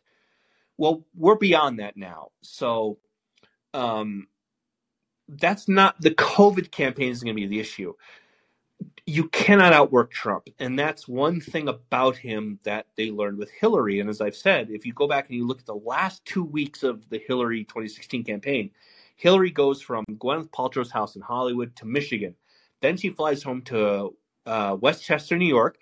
Then she flies to a fundraiser. Then she flies back home. Then she flies to Ohio. Then she flies back home. And Trump is like flying to 3 places in Ohio during all of this. And that's what I mean is this is a guy, he's just built like fucking RoboCop. You cannot. So if there are no special circumstances involved, now also you have Trump out here railing against mail-in voting. And this is the biggest problem with him is he has everything backwards, whether he knows it or not. So he calls mail-in voting vote harvesting. He's like, don't mail in vote. You all need to show up on the same day. Well, if you do that, you're going to fucking lose. So that's a bigger problem with him. And so I don't doubt. I think Trump can like outwork Biden. That's not something that is even a concern because that's just who the fucking guy is. He's a goddamn 80-year-old New Yorker. He's a RoboCop. Yeah. Whatever. I'll hop off. But Trump's problem is he rails against every successful strategy that's out there simply because he lost to it last time. Yeah, I agree with you. I think he's just going to find that no matter how hard he works, it's just not going to move the needle. So why not just not work that hard and go do all the things that he isn't going to make him any much better in the polls compared to Biden. So just do it from his beach house. So we'll see. I think Trump is a guy who will go and fly anywhere if he gets the nomination. And I am also the guy that thinks that that's not going to matter at all. We'll wrap up here. John, Jacqueline, David. I'm trying to invite one speaker up, but we'll see if he takes the invite. But for now, we'll go John, Jacqueline, and David. John. Good to see you too, Stephen. Just a few things. Congrats on 100 episodes. And since this is a milestone or something, and ignore the babies in the background, been listening to you since Conservatarians. I've already advocated for like the Casey Anthony theory of other crying babies. So we're long past that. Yeah. I know. And if my wife comes out, I'm busy too long, I might get crowded. But anyway, I was on the Uvalde. I was a caller on the Uvalde episode, so I'm glad you mentioned that at the top of the show, because I really think that was when I really kind of realized the worth of the call-in episode you did. That was a really good one. It's real fast. It's an episode to me that I think a lot of these are localized. And what I mean by that is most people don't go back and listen to them. Like if you're not in on them, so if you're in on these, you might send them to people and say, hey, I was on this podcast. I was on this live podcast or whatever. But if you didn't listen to them, there's not many people, unless you're in media and trying to clip something, where you're going to go back and listen to it. The Uvalde episode, the school single entrance episode, to me is one that every single person can send They can just paste this and say, oh, you don't think the single entrance works? Listen to this. And every single person in every single corner of the country, Arkansas, California, Connecticut, Wyoming, Colorado, Florida, every single person goes, yeah, this is how it is at our school. It's a single entrance school, and this is how they do it. And strictly because of school shootings. So to argue that we're doing nothing because of school shootings, actually we are, and we took it upon ourselves, and we didn't need to pass a law. It's just where the culture is. It's where the country is now. And I think that's why I love it so much. It was an episode that wasn't about me. It was about other people's lived experiences that can go to people in journalism. It can go to media. It can go to anyone you debate with. You can just go, hey, I get that you think that this is a stupid idea, but I want you to go listen to this. Here are parents who are not in media. They're not blue checks on Twitter. Well, you might be now, fuckers. You're just people living your lives. Okay. You're just people doing things, right? And here are all of you saying, yeah, I dropped my kid off at a school with a single entrance, and that's how it goes. And trust me when I say that is 100 times more powerful than anything I could ever write. I could write something in the Spectator. It could be written off. I could appear on Fox News. Well, you're on Fox, fucker. That could be written off. I could be on Twitter. I'm a partisan shit poster. It was the one episode where you guys proved the power of this. You guys are literally telling the media you're all fucking wrong about this because this is what we actually do. And that is infinitely more important than anything I can write or anything that I can host or anything I can do. And so that's why it was so great. Not to, again, interrupt a monologue, but that's why it's so valuable. You can take that one episode and say, hey, you should go listen to this. Take it to someone who disagrees with gun control or who agrees with gun control, or someone who says, well, the single door entry is stupid, and you can send this to them and say, you need to listen to this because this policy is already in effect. Here are 17 parents, which isn't an accurate poll, but it still is, and say, here are 17 parents to say this is actually all what they're already doing. And it's not in Texas, it's not in Florida, it's also in California, it's in Los Angeles, which I know one caller did, it's in Iowa, it's in Connecticut. And that, to me, I want to say it's satisfying. And I want to say that for the most part, what I do isn't satisfying. I'm fully aware that I'm most days fighting a losing battle, and that's why it was so good. I didn't mean to interrupt your monologue, but that to me is why that. Fine.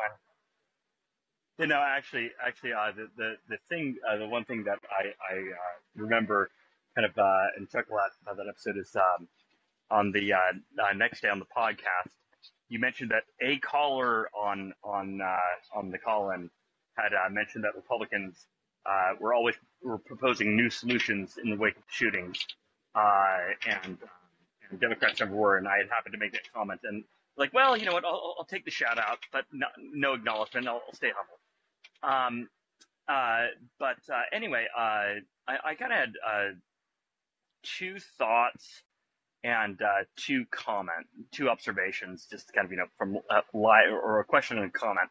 So let me just do the thoughts real quick. First thing is,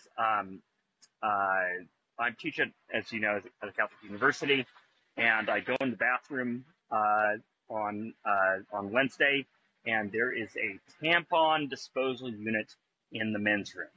And oh, great! So, congratulations. Yeah, exactly. So you were talking earlier about the DeSantis thing, and this ties in with the other thing I want to talk about, which was that Nikki Haley thing with Disney. You were talking earlier about how a lot of people are really going to buy into the DeSantis thing against Disney, and I'm in line with Michael Brennan Doherty on this stuff. It's just insane. And if it's reaching even a place where, now granted, the Jesuits aren't known for their strict Catholicism, And my institution is a little too poor to be able to pour money into wokeism, which is the only thing holding them back. But if they're doing that, then the fact that she's coming out like that, I can only think either A, she is just so Bush era conservative that she doesn't know what the fuck she's talking about and doesn't read the room at all, or B, she so desperately wants to be Trump's VP that she won't be picked. I don't know. I don't know what your thoughts were. I didn't get to listen to today's episode, so I don't know if you talked about it yet. I think it's both. I like Nikki for just for the record. I like Nikki Haley. I think she would be a great president.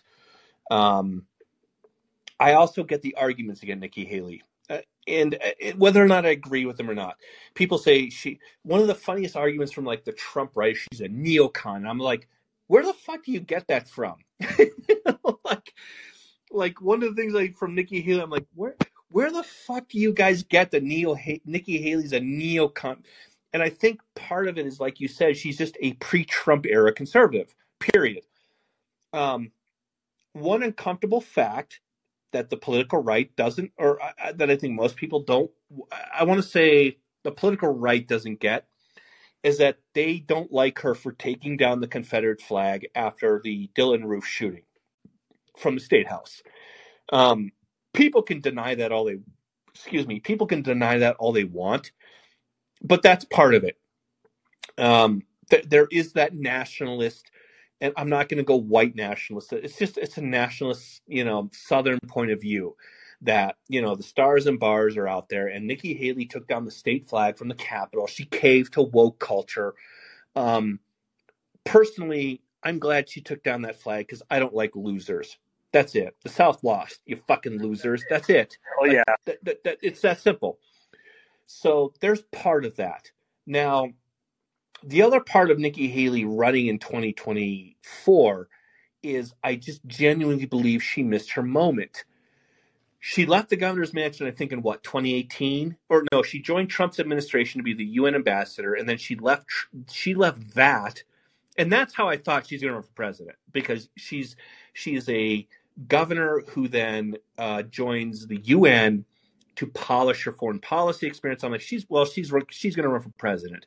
She has that really cool, iconic photo where she raises her hand when it was like the Human Rights Council was trying to denounce Israel, and she was the one that spoke up, and she raised her hand. I'm like, that's a great fucking photo. So I don't have a problem with Nikki. I think she would be a great president. I would vote for Nikki Haley. Now, let's go into what we just talked about.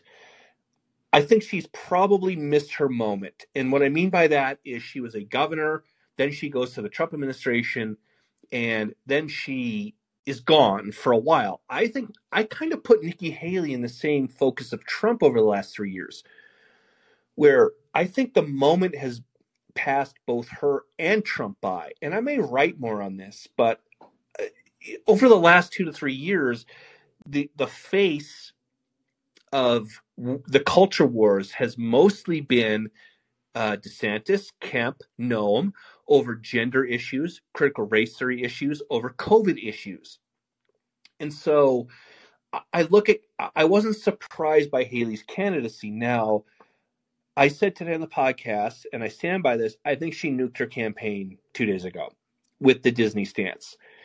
And whether or not you agree with it is beside the point. I think she is out of touch with where the conservative base is. And I do think there is such a thing as wartime conservatism and peacetime conservatism. Nikki Haley, to me, is a peacetime conservatism candidate. She is a Mitt Romney style conservative, which is perfectly acceptable, can maybe unite the clans, piss off the extremists or whatever. Do I think Nikki Haley could beat Joe Biden? Yes, 100%. I think she could. If she was a nominee, 100%. I think it's just one, bad timing. Two, she's out of touch. What John said, she feels like a pre-Trump era Republican. Now, there is an appetite for that. It's not a big one, maybe 3-4%. I'm one of those people I recognize kind of the Joker. We're never going back, ever. Like, you've changed things forever. That's where I'm at.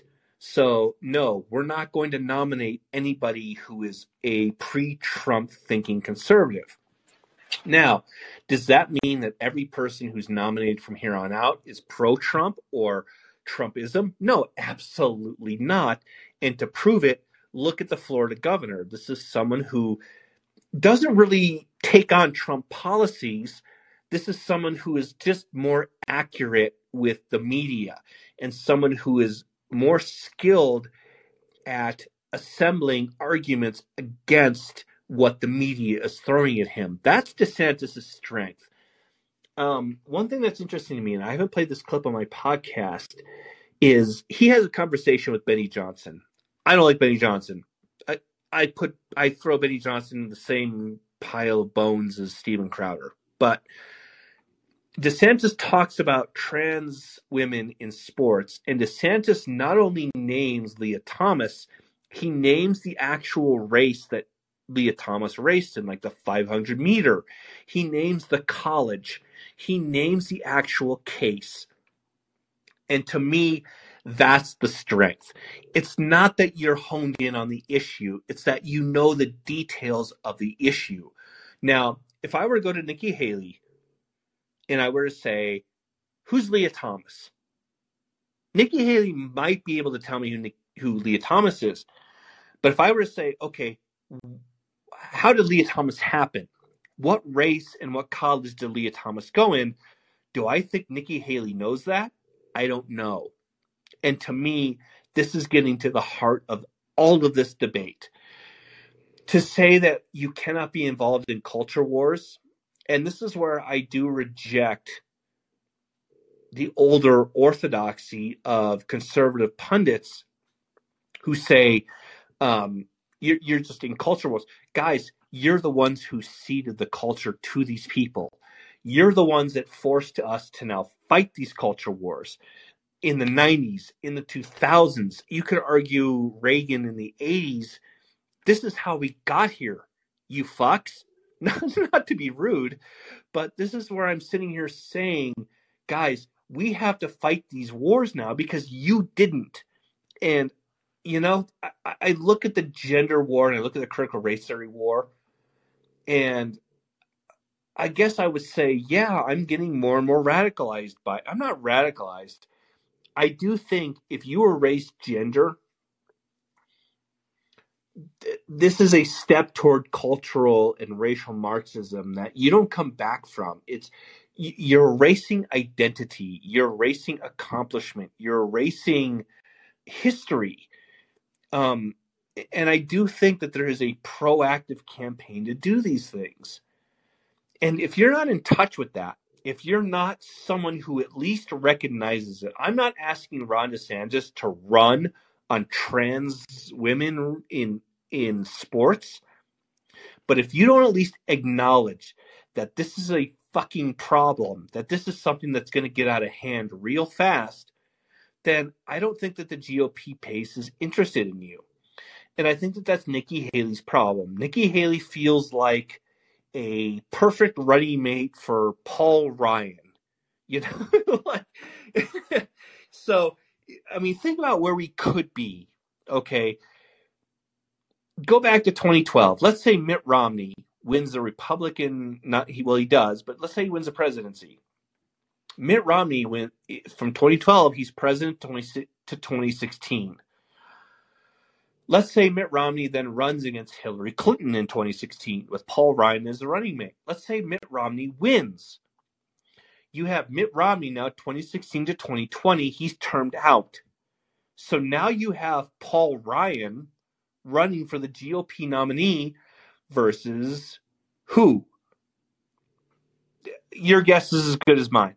My point is that this is a very different country than the one that Nikki Haley thinks or wants it to be.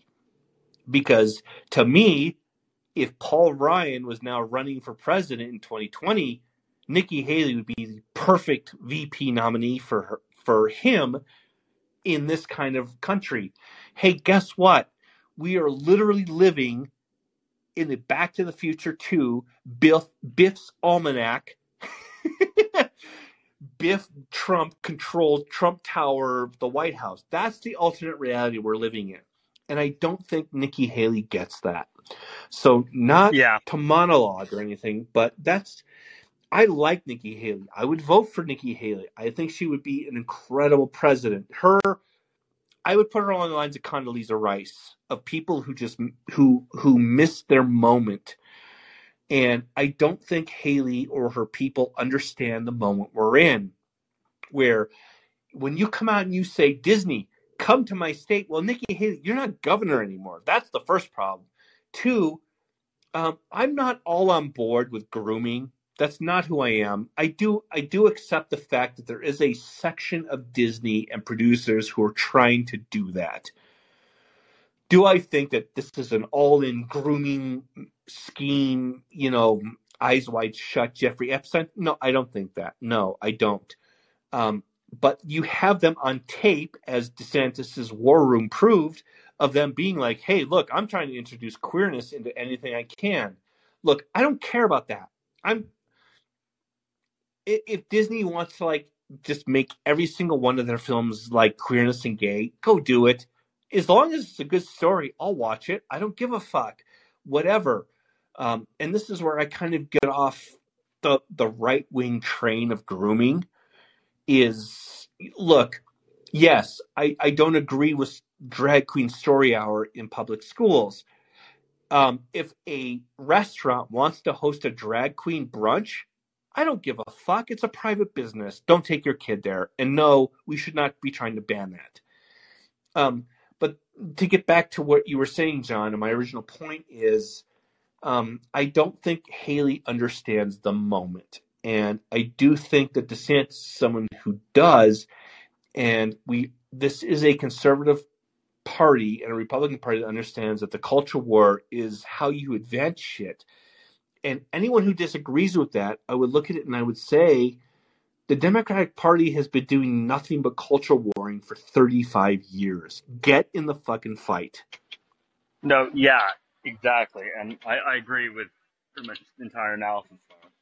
And I know you and I aren't exactly on the same page with all the social issues and whatnot, but one thing I appreciate about you is that you say where you're coming from and that you acknowledge, where you disagree with, the social conservatives and where you agree.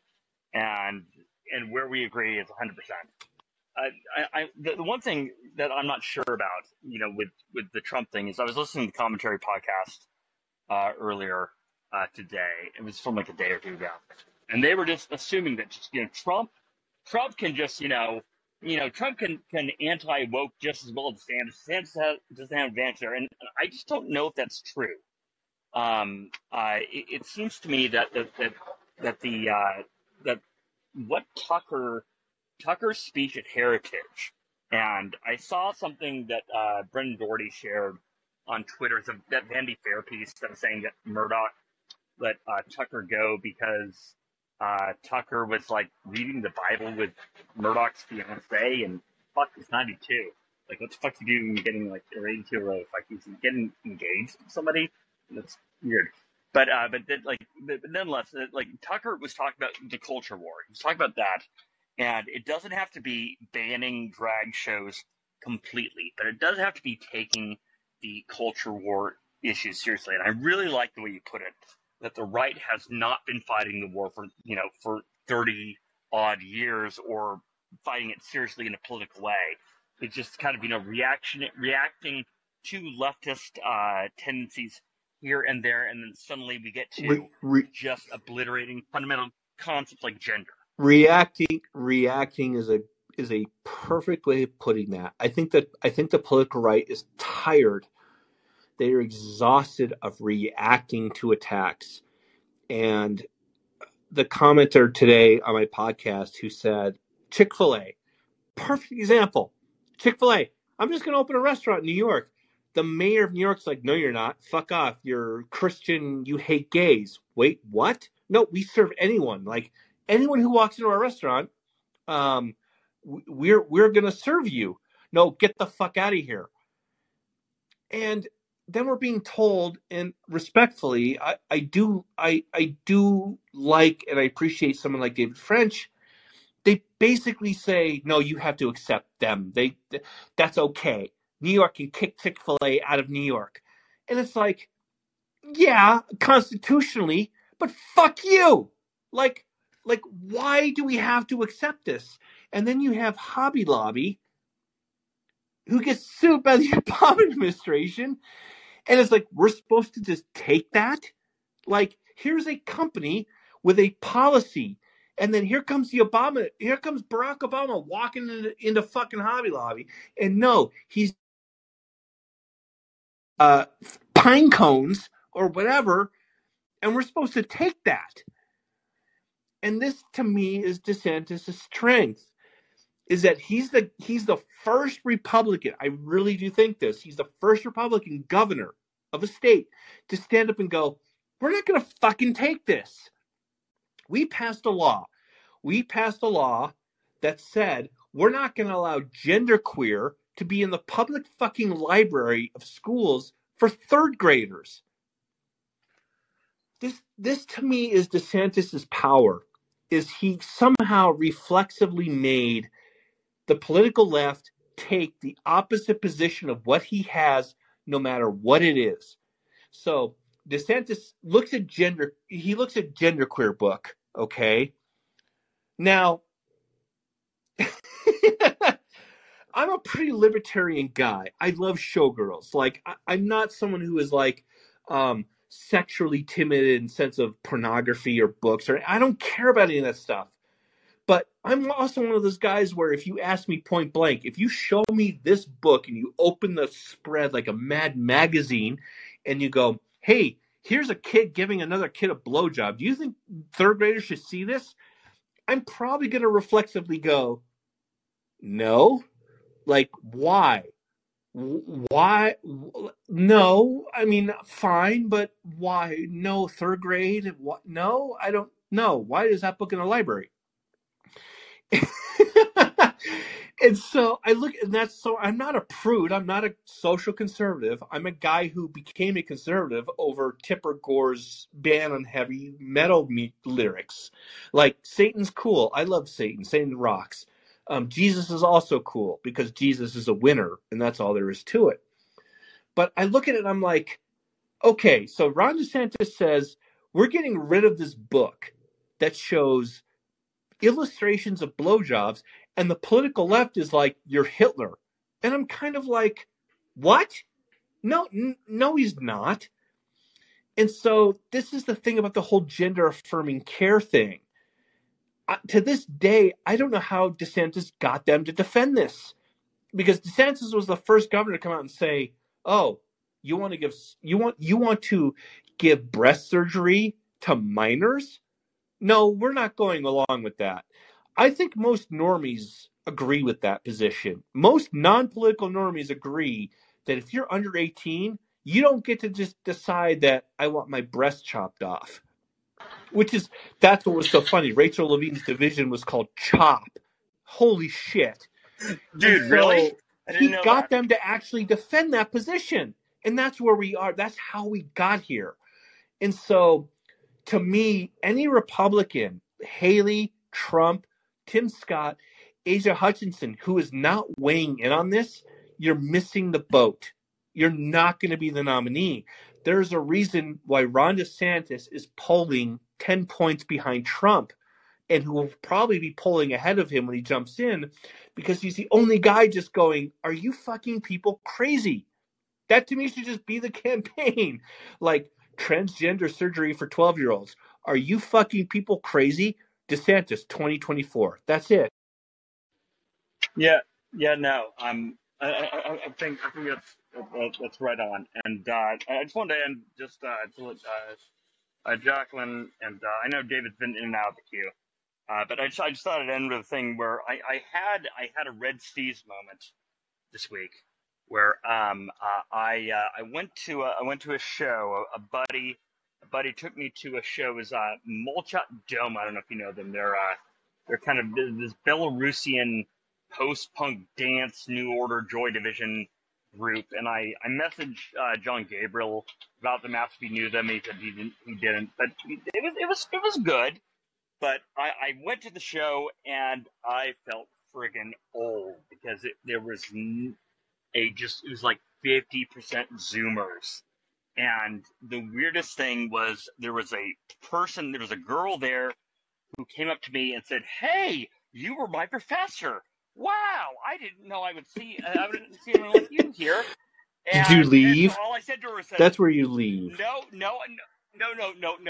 There was a Gen X guy who was wearing a My Bloody Valentine T-shirt and just like standing against like the wall the whole time.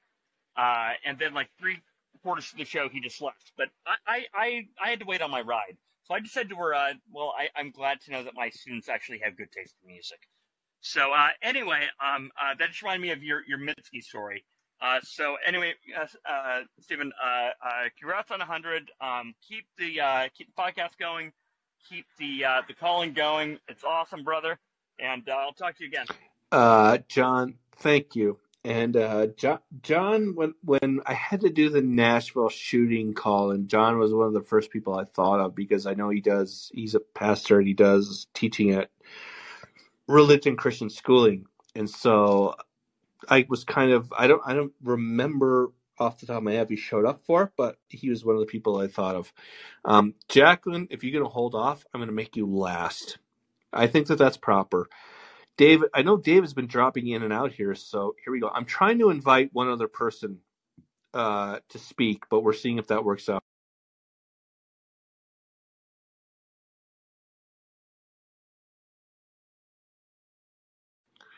Oh, hey, while we're waiting for David, I just had a Frenchie throw up.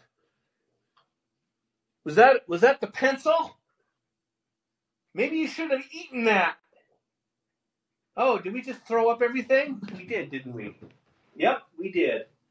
Hey, hello? Cool. I know which Frenchie ate the pencil. Sorry, David. Go ahead. You're going to have to pardon me. Nope, there she goes. Oh, no. So just before David speaks, I had this pencil with this really cool, it's this metal axe pencil sharpener, so it looks like it's an axe handle. And the pencil rolled on the floor while I was doing the podcast, and I just thought, whatever, I'll get it later. Then I went away. I ran an errand, and I came home, and I had these wooden shards all over the fucking floor. And then I realized, holy shit, the fucking mischief gremlins ate the pencil. And so that's what I led this podcast off with. And of course, I don't know which of them did. It could have been one. It could have been either. It could have been one of them. And so I called the vet and I said, hey, is this a problem? Because I think I have 3/4 of a pencil here with some graphite and some lead. And that's my worry. Obviously, if my dog eats lead, they're going to the vet, or splinters or whatever. And so I gave this warning at the beginning of the fucking podcast that I'm going to have to punish them. Like, you don't eat fucking pencils off the floor, and I'll know which one to punish based on who vomits. Well, guess what? The princess, she just threw up. So I don't think we're going to the vet. The other one just ran and hid under the bed. He's the best behaved one in the house, by the way. She just threw up. So I guess I know which one ate the pencil. So I think we're fine. We're not going anywhere. Oh, now she's getting up. You going to eat that again? You going to re-eat the pencil? Sorry, this has been fun. David, this literally happened as I was bringing you up. So, yeah. So I know which one ate the fucking pencil now. There we go. It's funny, as you were bringing me up, the Panthers just scored a goal late in the third period to go up on the Bruins. Oh, shit. So what's the score in the Bruins? I've obviously been on here with you. I don't have TV. I'm not even watching the draft. I don't even think the Broncos pick until Wednesday. So, so what's the Bruins Panthers at? 6-5, 2 minutes left in the third. Panthers. Oh, this is gonna be fun. Yeah, that's great.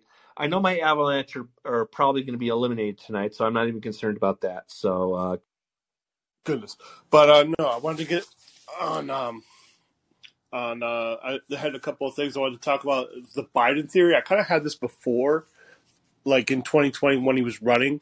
I kind of saw if he had won, and I thought this to myself then: if he had won in 2020, which he did, and he would have stepped down after them. And I thought this, he would have stepped down after getting clobbered in the midterms. Well, that didn't happen. Oh, he just missed an open net. David, if I'm not focused on my Avalanche, I need you to focus on this call right now. I need you to focus. I need you to turn the TV off and focus. Anyway, there's people depending on you right. Yeah. He jumps off of, I thought he was going to resign after the midterms, and that didn't happen because he kind of won the midterms. However, I do see, like, maybe he kind of has Kamala Harris, like, in his back pocket where he might resign late into 2023, and he just gives Kamala the reins if DeSantis does win the primary, which it does seem like a lot of people don't want him to run in that party. They come up with all these heat pieces that is that he can't run, he's failing. Meanwhile, he's polling pretty even. He's polling pretty great for a guy who hasn't announced or anything like that. But I don't think that's the scenario. I really, really, really try not to dabble in things that are fantastical. If that would, and there was one. Oh, I guess we know that's you. Sorry. I really try to not dabble in things that are too fantastic. And what I mean by that is like, could Ted Cruz win the 2024 nomination? No. That's what I mean. I will never make a case for that. Or Chris Christie. I try to if I dabble in theory, I try to dabble in things that I foresee possibly happening based on what's happened in the past. I try to look at things in the future just strictly based on a pattern of behavior or a pattern of proof or whatever. And so, no, I don't see Biden stepping aside unless there is like a serious health complication or he fucking dies, which do not get me wrong, is a complete possibility. I said this in a podcast. He's 80 years old. There is a legitimate concern that we're going to have this call in. We're going to hang up. We're going to go to bed tomorrow. And then we all wake up tomorrow and it's breaking on Twitter that Joe Biden died of a stroke in his sleep. That is a real possibility. That is not me wish casting. It's not any. That is an actual possibility. And I actually think most people would just shrug. They would just go, "Yeah, of course we fucking knew that was going to happen. The dude's gone." So no, I don't think that it's a campaign possibility. Everything that I said today on the podcast is based on proof or stories that are leaking about one, White House is frustrated that he's not available. He's only available 3 days a week for 8 hours. There's a reason why, because cognitively he struggles and he can't do it, or he's old. He's just fucking old. Anyone who has an 80-year-old grandparent, you can go visit them and then say, so what if you were president? Like, it's that simple. This isn't discrimination. This isn't ableism. This isn't ageism. It's just, holy fuck, he's fucking old. There was a clip of him walking with the South Korean president, and he wasn't there. And I haven't tweeted about it. I've sent it to people in text because I believe it or not, I'm cognitive of this stuff. I'm like, you have to kind of pick and choose, like, dude, he's fine. No, he's okay. And when he's walking with the South Korean president, he's not there. He's looking up. He's looking around. They're having to tell him where to walk. This is something that is like completely obvious to people. And so I look at this and I go, I don't think it's 2023. I look at this based on where Axios, Punchbowl Politico is telling us, and for everything they're telling us, and even the White House, they're saying he's not going to serve a full second term. The goal to me right now looks like get him elected, have him set up the base, and then hand it off to Kamala. And they're going to hand it off in a way that is not resigning the presidency in a disgraceful way, like, say, Nixon did.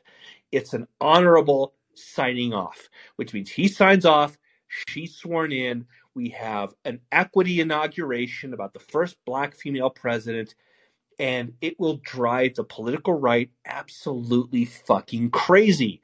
And if there's one thing that I wish I could tell them, if I had the power, it's, look, it's constitutional. They can do that. Biden can absolutely 100% do this.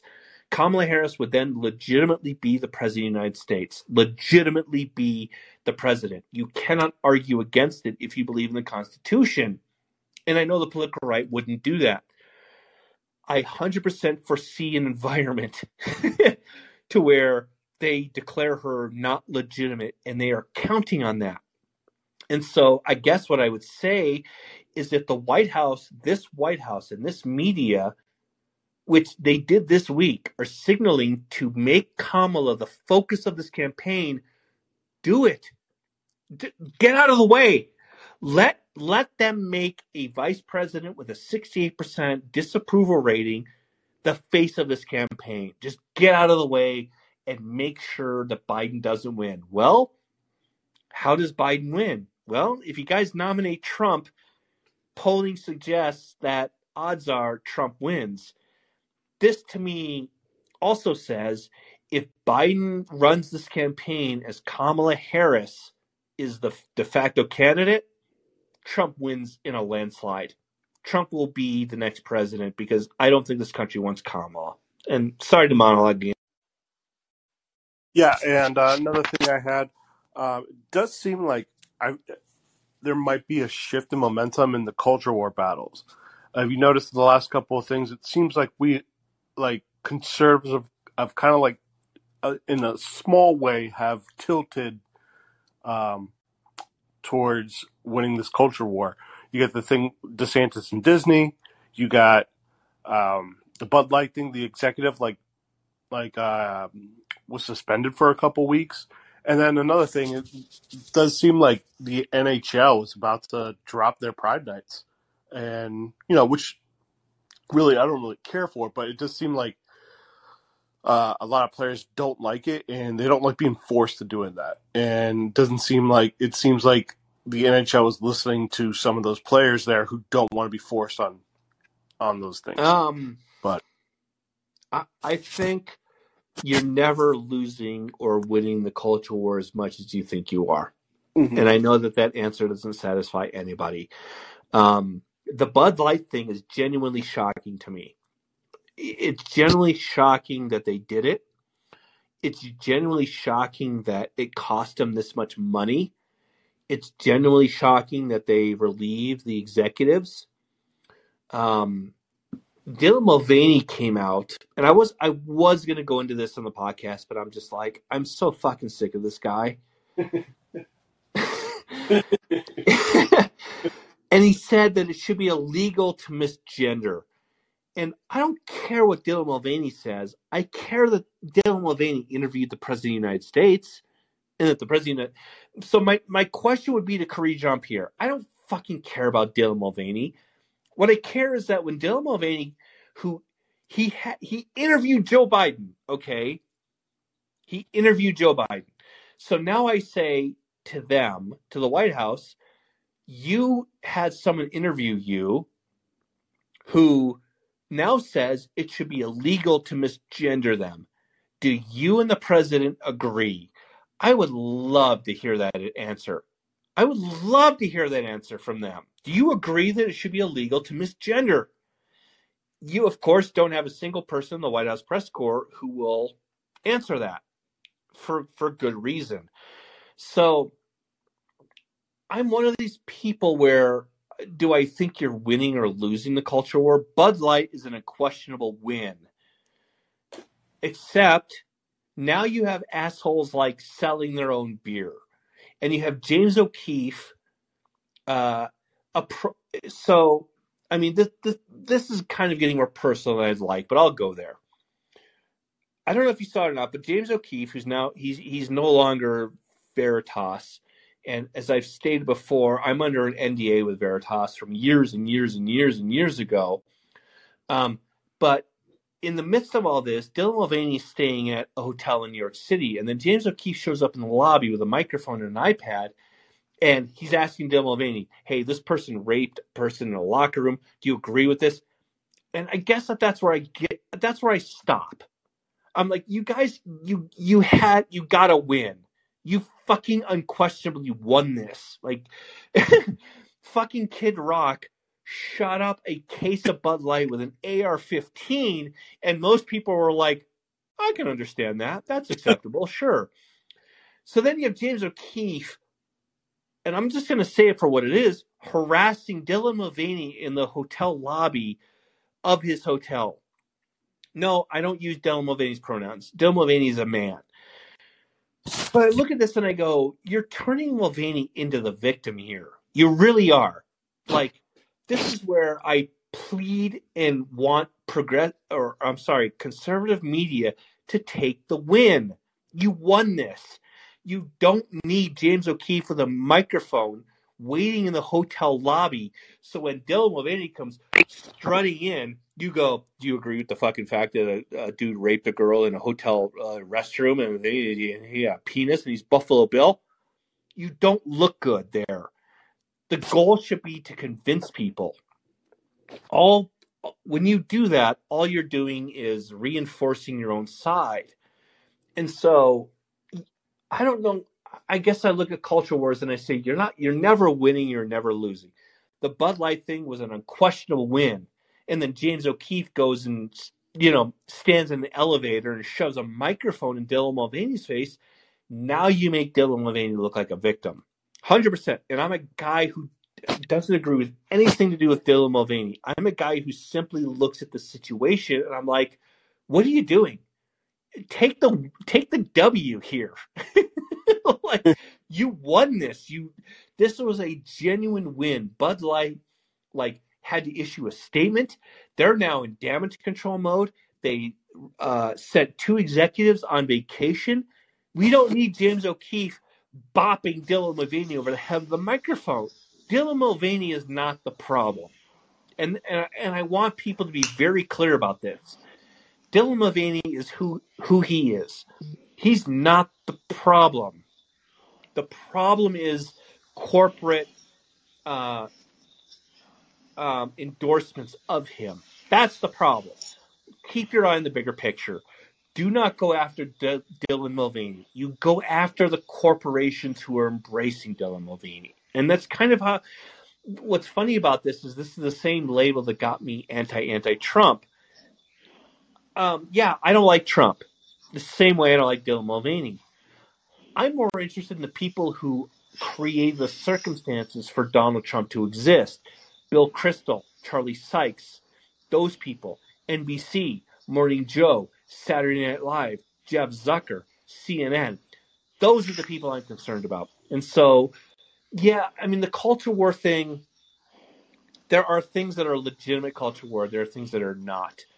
I do think the gender war, the gender argument, the gender theory is a legitimate issue because you're erasing individuality.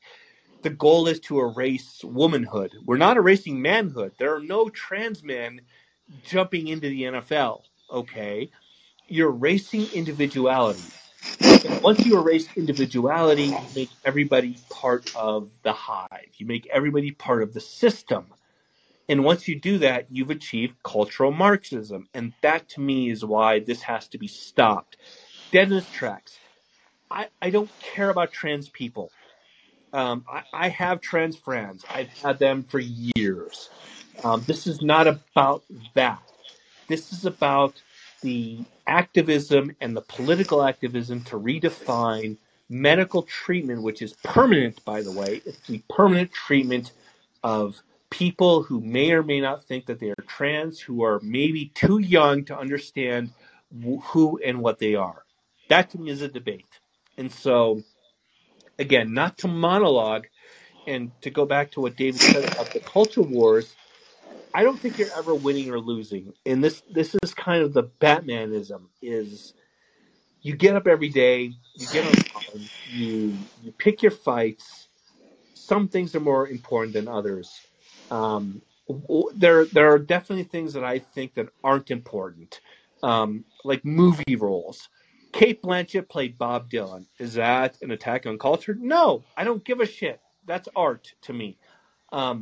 Are we going to erase bathrooms and locker rooms in public schools? Yeah, that's a problem to me. I think that is something that should be addressed.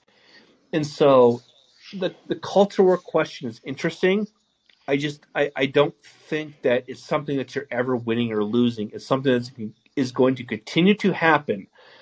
That said, I think that the Republican politician that taps into it and doesn't just speak to it, just doesn't talk about it, but the politician that understands it is probably going to be the one that. Yes. Yeah. Once again, with the culture war, as soon as it's like when you're talking about picking your fights, it's one thing to have a pride night and your team is wearing a jersey, whatever. You watch the game, you go home, and you're not.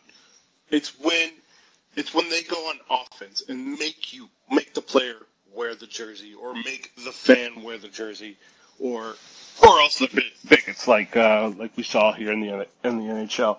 That is where I saw like pushback to that type of illiberalism. This year. That's where I thought, okay, maybe there's a tide, and maybe the NHL's going to dial this back because. I think you're partly right. The thing where the NHL hedged is they didn't make the players wear them. Right. Now, I said fully on my podcast that if the NHL punished Provorov or any player, that I was done, and I'm done. I will not watch playoffs. I will not watch hockey anymore, or whatever. And they didn't do it because the NHL came out and said, "Well, it's the player's choice." And this is the whole contradiction. If the NHL, if they say hockey is for everyone, then it's for everyone, and that includes LGBTQ people. Great, awesome. Like, I want more gay people to play hockey. Like, seriously, like, who cares? But that also includes Orthodox Christians.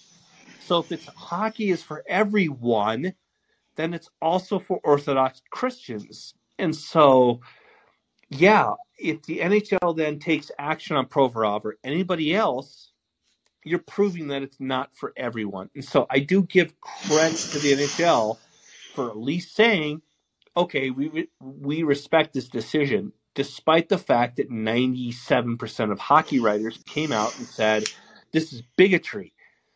And so you're right. And when they said that the NHL is probably going to get rid of this stuff, the fact that you made it, and I think it was Neon Blum, I think it was Neon Taster who said this, that once you said, hey, here's Pride Night, great, let's go. Then the fact that you said we're going to punish people for not doing it, you made it less about pride and more about punishment. And I think that there's a lot to that. Is great. I captain a hockey team. Okay, I captain a beer league hockey team. I have 17 people on my team, and I have one girl on the team who actually does dress and undress in the locker room. No, there's no nudity. My point is that there are guys who do it, and she doesn't care. So there's guys who get undressed and they walk in and they go and get in the shower or whatever. My point is that we don't fucking care. I have 17 guys on my hockey team. I do not know the sexuality of any of them. And some of them really suck. I have 5 guys that really, no, they suck at hockey. Just so we're clear. And I know I'm just doing this for Media Matters, by the way, because Media Matters is going to fucking clip that. No, My point is that we don't care. We literally we don't give a shit. But then when you come out and you tell us that you need to give a shit and that we're going to force you to give a shit, that's the same pushback where we go, why? I'm not a bigot. No, this is the same exact pushback with Robert Kennedy, which is bringing this whole podcast back to where it started, which is, I don't agree with Robert Kennedy. He's fucking batshit crazy. But when you bring him on your show and then you censor him, people like me go, why are you censoring him? Like, why? Like, why not just let him speak and then you counteract what he's saying?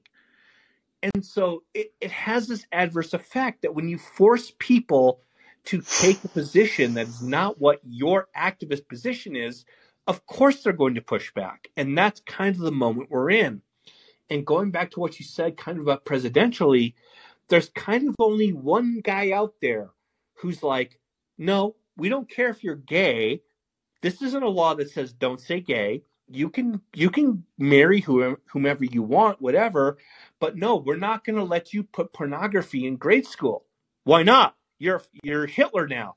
And then he pushes back, and that's the reason that guy is polling at 48% and Nikki Haley's at 5%. So, David. Yep. And another thing with DeSantis, I was listening to that Chris Christie interview with the Ruthless podcast, and he said a lot of bullshit there. But one thing I kind of agree with him on is that nobody's really hit Trump aggressively. Like they'll give a little soft jab, but nobody's really hit Trump hard. And Christie kept saying that he was going to be the guy who does that, which is crazy. Why didn't he do it in 2016? Exactly. Christie's toast. And Christie is a non-factor. To me, yeah, I view Chris Christie as someone who is angling for a job in his second Trump term as Attorney General, which is what Christie was trying to do in his first Trump term. Except, like I said, go back and Google the history of Chris Christie and the Kushner family. Mm-hmm. Yeah, and a lot, and then also works for Disney, and then but yeah, he said something that was kind of interesting. Amongst all that bullshit is that nobody's really hit Trump aggressively. Nobody's really called him out on his infidelity. They haven't really called him like Republicans haven't called him out on his infidelity. They haven't really gotten dirty with Trump or played the game that he does. Like they'll be soft with him. I don't think that any of that matters. I think that what 2016 revealed is that Trump's infidelity doesn't matter. Trump's questionable ethics don't matter because, and this is something that David French is actually accurate about, look at the evangelical right. So the evangelicals in 2016 supported Trump over anyone else, despite the fact that Trump has had 3 marriages, several mistresses. He's appeared on the cover of Playboy, but Trump then said, I will upheld a pro-life position over Hillary Clinton. And that's why they supported Trump. And then now you look, Trump had a presidency where he appoints Kavanaugh, Gorsuch, and Barrett, and Roe v. Wade gets overturned. This is the craziest thing about me. This is maybe the best conservative victory in 50 years, and Trump wants nothing to do with it. Yeah. But this is kind of the problem with David French's argument, is that someone like David says evangelicals are at fault for supporting Trump, and he has a point. I think he's more right on this than he's wrong, or what people fault him for. But the evangelical reasoning for it is Trump will appoint pro-life judges, and he did, and Roe v. Wade gets overturned. My problem there is, if that is your issue, then why does David French or whomever not give Trump the credit where it's deserved? Now, the problem here is you now have Ron DeSantis, who signed a 6-week abortion ban in Florida. So he's actually to the right of Trump. So now is Ron DeSantis too extreme for David French and evangelicals? I guess we'll find out and this is kind of Trump's problem, is anyone who runs to the right of him, whether it's Roe v. Wade, whether it's pro-life, whether it's vaccines, whether it's Fire Fauci, that's a problem for him, and that's why Donald Trump is going after DeSantis more than he's paying attention to Nikki Haley. Yeah, guns as well. To the right, DeSantis has now put himself in a position with the constitutional carry in Florida to also attack Trump on guns.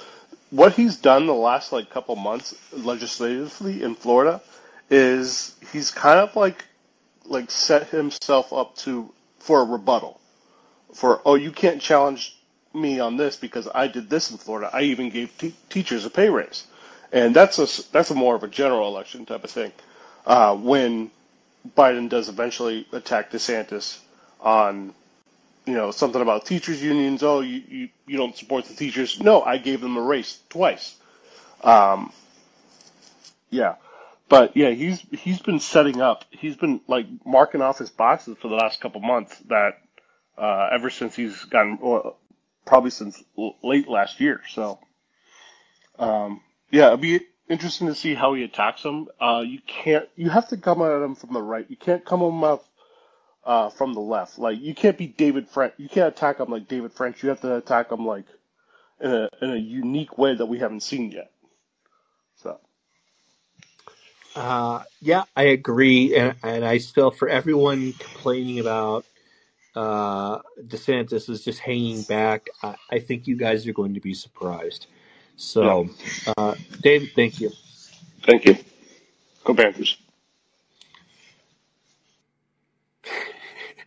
I'm kind of rooting for the Panthers too, but Boston is my thing.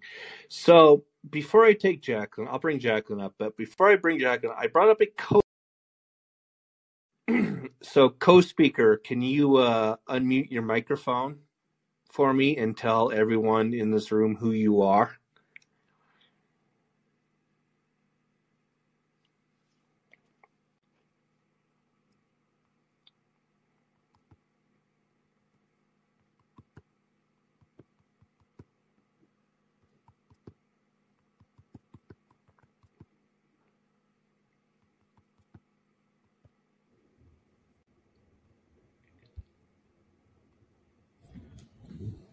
Am I still supposed to wait? You can talk. Go ahead, Jacqueline. Okay. Oh, well, hold on. There it is. No, hold on. Oh, okay. All right. I'll mute now. We'll do this. Hi, Mike. Hi there, Stephen. For those of you listening, I've known Stephen since the day he was born, and I couldn't be prouder of him. Oh, great. Here we go. Yeah. There he is. There's the comments, Papa Steez. So, well, you're on. You're sharing the room. Go ahead. No, I'm very much enjoying listening and listening to your responses to the viewpoints of your regular callers, and I'd like to just keep doing that. No, you're co-speaking. So for anyone listening, if anyone knows where my political acumen came from, it came from sitting in this guy's fucking car at 5 a.m. in December in Colorado, listening to like public radio on Rush Limbaugh before I had to go into hockey practice, which was miserable, by the way. So if anybody want to know where I got my political acumen from, here it is. So you might as well talk. Well, not only some NPR, which I've outgrown, but Rush Limbaugh and Paul Harvey and all the rest, as I've spent 50 years as an outside salesman selling industrial products. So I was in the car an awful lot, and fortunately the radio worked, and I listened and enjoyed it, and I'll take whatever responsibility for your political positions as appropriate. So while we're here, yeah, Paul Harvey was good. Paul Harvey is one of those things where you go back when you're a kid and your father is just indoctrinating you on him. You go back and you listen to him and you're like, yeah, like Paul Harvey was just a fucking genius.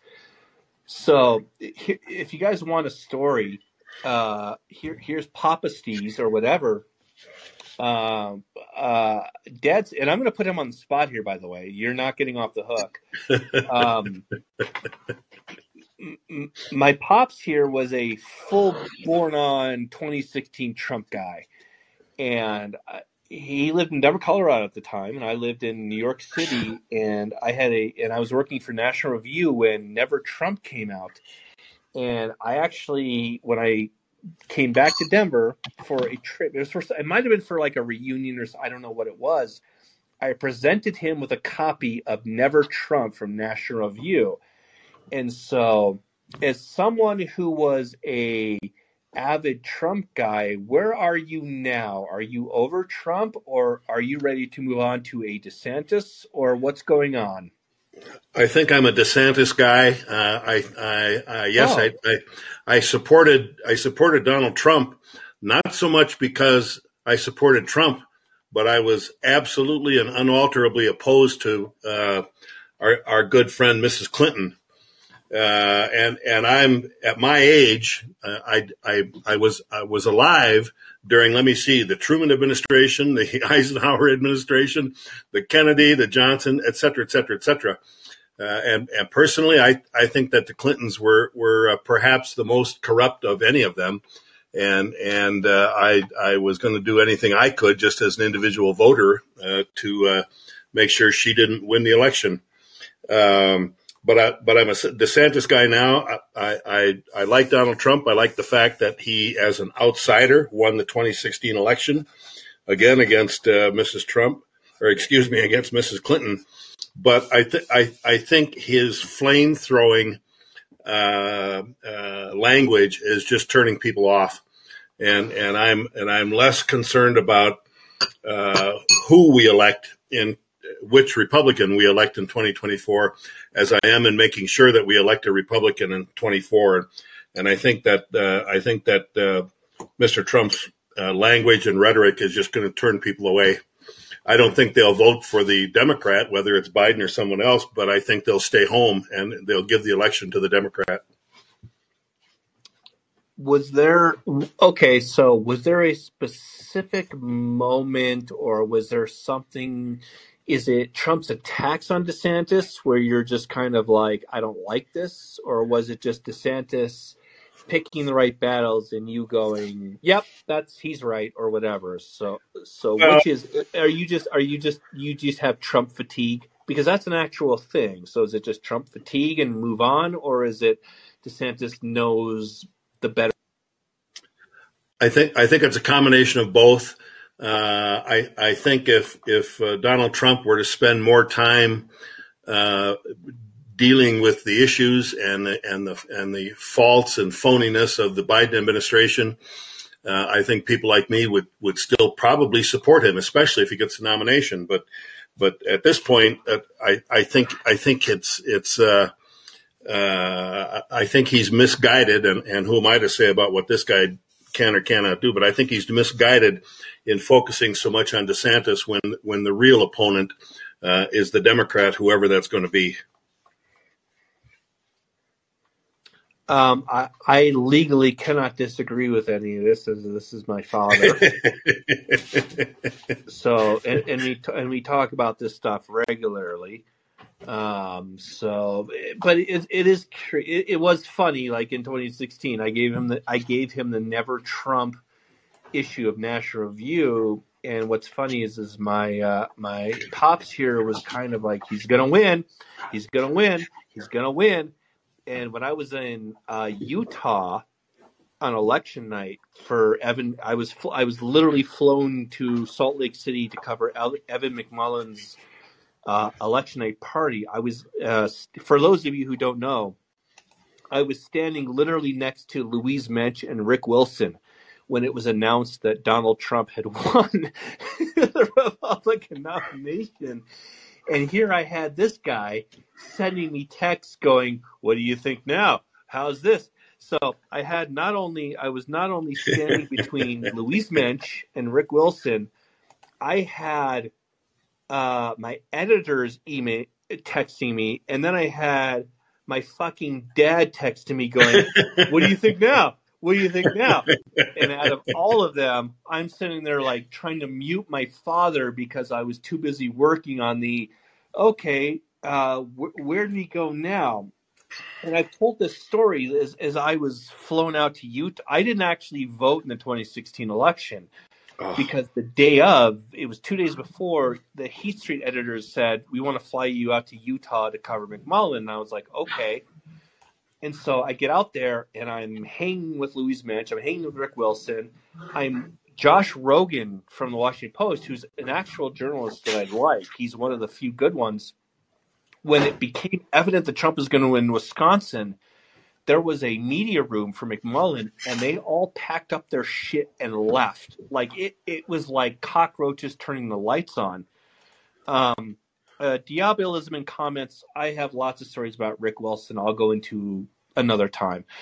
And so here I have Louise Mensch melting down. I have Rick Wilson going, fuck it, we're going to just double. And then I have my dad going, what do you think now, huh? What do you think now?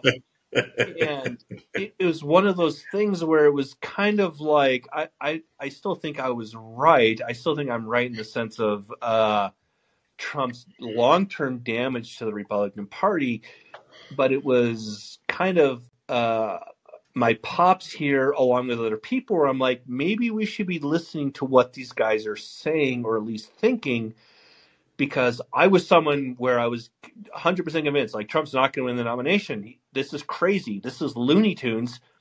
And it wasn't so much what he was saying. It kind of goes back to what Rollergator was saying in the sense of 95% of what he's saying is fucking crazy, but he brings in 5% of people who say he makes sense, and that's what it is.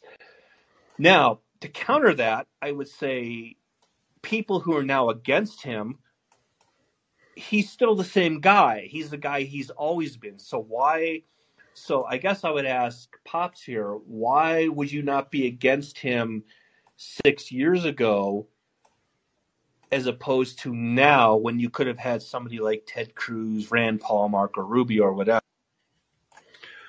Well, the biggest reason is he's an outsider. He was, and I know people kind of laugh when they hear that term, but he was not a lifetime tenured member of the Washington political establishment. Was he a political creature? Sure he was. He had to be to succeed in business in New York City. I mean, but the fact is, he wasn't part of it. Oprah Winfrey was telling him to run for president in 1987. Well, timing is everything, I guess. But I just felt that it was time for a change. And Hillary Clinton, ever since Billy was the governor of Arkansas, Hillary was on the periphery of politics, and I said, and apparently a lot of people said, it's time to get an outsider in there. Well, the political establishment said, well, okay, but we're never going to let that happen again. And I think that's been the basic reason for the last 2 years of all the attacks on Trump. They're afraid of him, and they want to make damn sure that he will never get back to the presidency. But there's a very telling picture when he was at a NATO meeting in Europe. There's the picture of him sitting at the table, looking up. He's got his arms crossed, and here's Angela Merkel from Germany, and a half a dozen other European leaders all chewing on the front of his face. Why? Because he said it's time for you guys to pay your fair share of your own defense. Well, and the thing that comes up from this is that Angela Merkel is now more responsible for empowering Putin's, gas deal, which is what's empowered him to invade Ukraine. And the most interesting, and this is what brings people like me, who I'm not a Trump defender, but we look at the circumstances of the world and we say, okay, you called Angela Merkel the actual voice of the free world. And Angela Merkel did more to empower Vladimir Putin through gas, energy, and deals through Europe, which empowered him to actually invade Ukraine. And now we're looking at this like, oh, oops, there is the speech with Trump at the UN about Germany and energy. And I do think that was probably the best thing he's ever been right on in his presidency. If you go back and you watch that speech about the EU and Germany, even people who fucking hate this guy have to look at this and go, well, he got that one right. So I do understand all of that, but it does kind of look like Trump he's either been gone for too many years or he doesn't understand where the debate is now. So I do want to, so stay there. Yep. Don't move. We're going to take the last two callers. You're going to be a co-speaker. And I know I'm opening myself up to a lot of bullshit here, but we're going to do it. Jacqueline, go ahead and unmute. So Jacqueline's been a longtime follower / caller on here. Jacqueline, I'm not paying attention to the playoffs tonight. Did your Lightning lose? Are we done with this? No, they Lightning actually won. They won last night. So of course they did. We go to Game 6 tomorrow night, and it's going to be in Tampa. So we'll see what happens. But it's the Leafs, so you never know. It could turn out our way. We can win in Game 7. But I was just going to say that Dr. Rollergator, the information, I know it was kind of long, but it was actually very interesting. Him, like, as a doctor, being able to explain things. That's why I didn't in boot layman's terms. Yeah. That's why I let him just rant for 30 minutes, because he's... Yeah, and so, like, I thought that was really interesting for him to talk about all of that. And then, the other thing I was going to say is that, obviously, I live in Florida, so Ronnie D is my guy. And so what's all happening right now in the media about how Disney is going to move is just completely hilarious, because they're not going to spend $1 trillion moving a theme park and like 10 hotels. Yeah, they can't. To a different state. I would argue this was the worst part of Haley's answer. If Nikki Haley wants to say, look, I'm not all in on this attack on corporatism because they're using their free speech rights. Mind you, I don't agree with that's what it is. I'm just simply stating, if I was Haley's advisor, this is how you go. But the fact that she said, move your shit to South Carolina, that was going full Keith Olbermann. And I think that's the thing that actually lost people. It was like, Disney's not moving.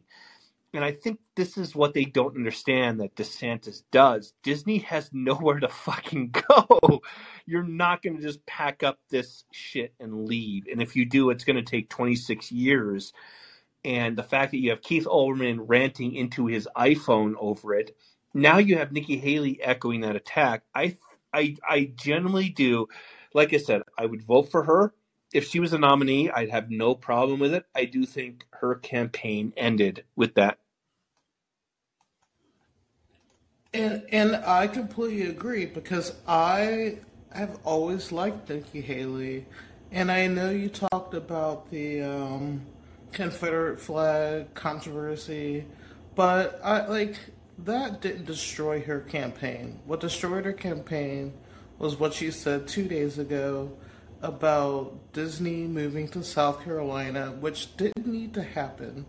It was just an own goal on her fault, and it just wasn't needed. Like, she could... I know she's trying to run for someone in Trump's administration, but it was obvious she wasn't running for president, and it was just kind of ridiculous to me when I heard that audio, and I don't understand who advised her to do that. Pops, Nikki Haley, yes or no? Go. I think she has potential as a possible running mate. I don't think top of the ticket. I think second spot on the ticket, regardless of whether it's Trump or DeSantis. And I think that's going to happen, whether it's her or another woman. because Kamala Harris is either going to be in the number 2 spot if Biden stays well enough to be upright and run. Otherwise, I think she'll be elevated to the number 1 spot, and I don't think you want to have an all-male Republican ticket running against at least half, if not both, ends of the Democrat ticket being Republican, or being woman, rather. I'm sorry. I do. I was not convinced, and Jackie, thank you. It's good to see you, and thanks for speaking. I'm not convinced that Haley was actually setting out to run for VP. I do think that I do suspect, and I'm the guy who floated the conspiracy theory that Kamala Harris would be sworn in 2026. Yep. I do suspect that there is a strategy here that if Trump is the inevitable 2024 nominee, and should he win, his VP would then, of course, be the 2028 nominee. And that it might be Haley's thinking in the sense of, if I can be Trump's VP, I'll be president in 2028. That, of course, all hinges on Trump leaving office in 2028. And as we've seen, that's not guaranteed. Nope. We have zero evidence that he would actually do that, because he will then claim his entire first term is Russia, and he will then claim he needs another third term. So we'll see. Bruce, you're our last caller. I'm going to keep Pops up here for the co-speakership, and we'll see how this goes. But Bruce, thank you for joining. God, we've done this now we're going on 3 hours. I said we would do this, but Jackie, thank you. Bruce, you're our last caller. Bring us home. Make us interesting. Go ahead. Unmute. There we go. Hey, yep, there you are. You're good. Thanks for taking my call. I am so sorry I have not been able to call in to so many recent episodes. I have a family, and so sometimes it doesn't work. Yeah, it really sucks that you have a family and you can't enjoy a couple of minutes with us. What the hell? So, lots of disclosure tonight. I'm not intoxicated. I'm definitely buzzed. Found a dive bar in Oregon, Illinois that serves Stone IPA. Okay, what bar? What bar in Oregon? It is called the Tipsy Hog. So that's not in Portland. No, Oregon, Illinois. We are. You're right. You said Illinois. So yeah. I mean, there's no fucking state that has more towns named after cities than Illinois. So yeah. So a high school friend of mine, his wife is in an all-female cover band. They performed that. It was amazing, absolutely. Wait, hold on. An all-female what cover band? Just an all-female cover band. They basically play all the hits from the 80s, 90s. Okay, so it's not like a cover band of a particular band. It's just we cover. No. They just see you, Wendy. Thank you so much. You were awesome tonight. So band members are leaving, so I'm just greeting them. Anyway, I went to high school with some of them. It was just really a great show. Had a great time. So a couple things. It is awesome that your dad is on, because I am a dad. Not really. And what? Not awesome that your dad is on. No, I think it is awesome. I actually was hanging out with my dad all day today, helping him on some projects. My dad is 73. Not sure how much longer I'm going to have with him. So let's not go there. Thanks. Every minute is precious. So I'm just going to say it out loud. All right. So Steve's dad is 77. Oh wow! I told you not to go there. Awesome. So anyway, that's why I'm up, not at home. So that's why I'm actually available to call in tonight. But I wanted to mention a moment. I don't think I've shared this on call in, but about so I did vote for Trump in 2016. And it was a thing where, basically I made the call, and my wife with me, we made the call election day morning that we were going to vote for Trump. And I did not want to do that. I did not vote for him in the primary. Was very concerned about where his presidency would go and all that. But that morning I woke up, I said, I will not be a part of anything that put Hillary Clinton in the White House. Yep. And just would not do it. And the vindication was Wednesday morning. My son, who was in second grade at the time, he's 14 now, but he was in second grade at the time. He came running in, Wednesday morning, said, Dad, who won the election? And he was super excited that Donald Trump won. Apparently this was a thing he was talking about at his lunch table at school. I'd like, really? In second grade, you guys are talking about the presidential election?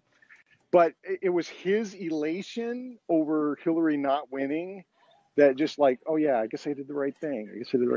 And then we've talked on a previous call-in about my like, hey, would you do this over for the three Supreme Court justices? And I absolutely would.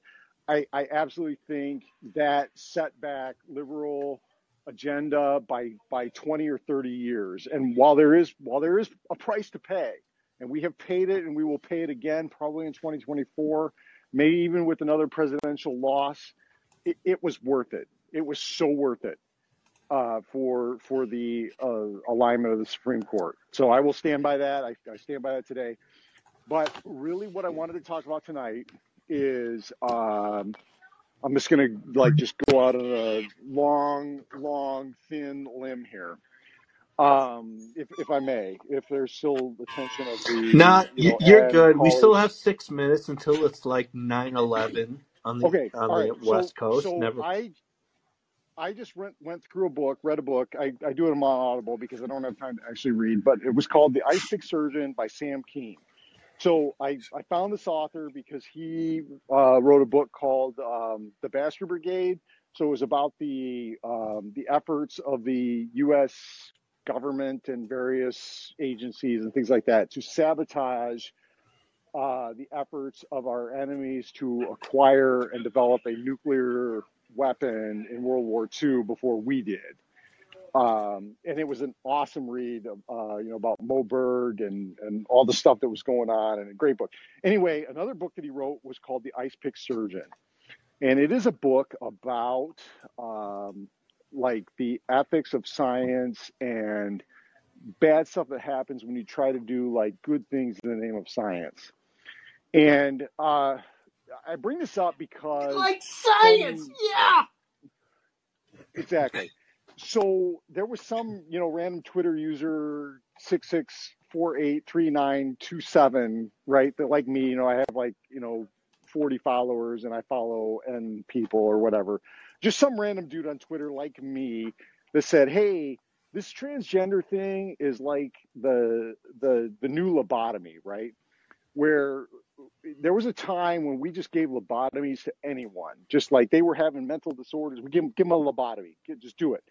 Just dig in there with an ice pick under their eyeball and swish it around and give them a lobotomy, and they'll be fine. They'll be fine. They won't have these mental disorders anymore and all that. And then a few years later, we're like, wow, that was maybe not such a good idea to do that, right?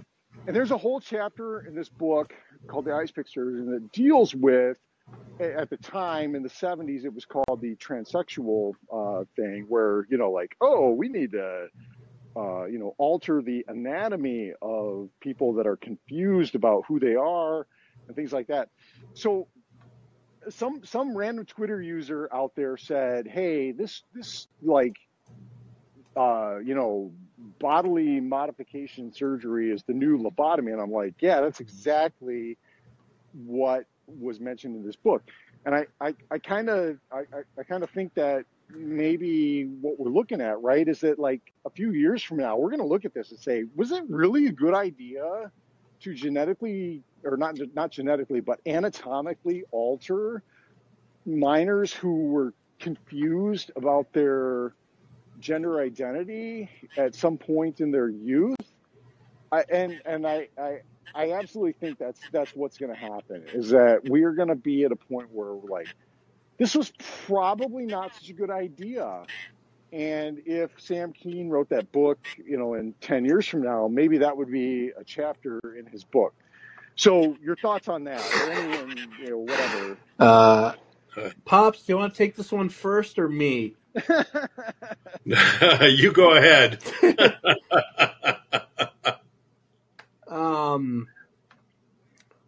I do not compare. I've seen this argument, and I don't completely. I guess I would say that I disagree that we're going to look back on it because we already have abortion, which would be, to me, trans surgeries are the same. Now, here's what I'm going to say. The trans debate, this thing is, I want to frame this in the way of popular culture, which is this has never been a debate until they brought the kids into it.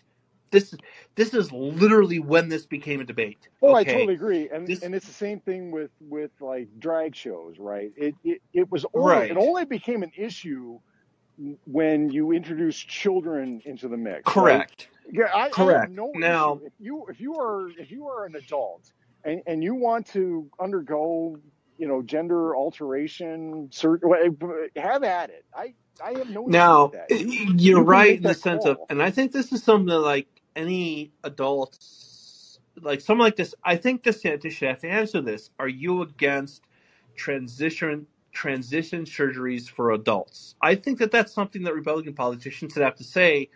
No, if you're an adult, go have at it. Go pay for it. Of course, where this debate is headed is taxpayer funding for what they call is gender affirming care. That's where this debate is headed, and that's why they've reframed it that way, because they are going to shape it that way. Now, you're right in the sense of drag shows. Now, here's what I'm going to say. I do trend closer to David French's definition of free speech with drag shows than most other conservatives. No, I do not think, like, I guess my first thing as I would say is, when did drag queens become the only ubiquitous thing that we invite into preschools? Like, when I was in school, we brought in yo-yo teams. Like, we brought in a puppet show. We brought in, like, ventriloquists and shit. And so this to me is like the weird, this trend has been the weirdest thing in the world to me. Like, when did it become the most ubiquitous thing that we have to bring in drag queens into schools?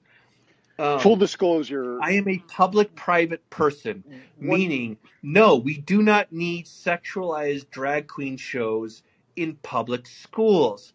Now, that said, if you live in a state where it's Seattle, Portland, New York, or whatever, and they host a drag queen brunch, and if you are a liberalized parent who wants to take your 3-year-old into a restaurant for a brunch with overpriced mimosas and avocado toast, where a drag queen is going to show their tucking sensation with their legs spread, it's a private business. I don't care. That's what they do. Now, and that's where I get off the train of, I do think that there is a strain in conservative and libertarian politics where they are trying to legislate private business. Now, where I will also play devil's advocate, I will say that there are indecency laws. We do not allow kids to go into strip shows. Now, saying that, now if we're going on to another level of nuance, do I think that a sexualized drag show is the same as a strip club or a lap dance? No, I do not.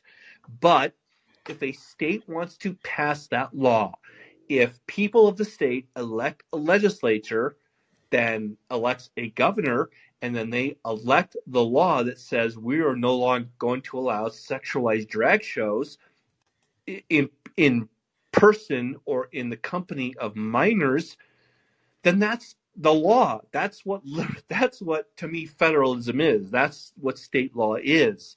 You don't have to like it. You don't have to go along with it. And I suspect, like, Mississippi doesn't give a shit what Tuck Chad says on MSNBC. But that's kind of how I look at it. I have never had a problem with drag. This is an interesting debate, but this is also a debate that has been forced upon culture.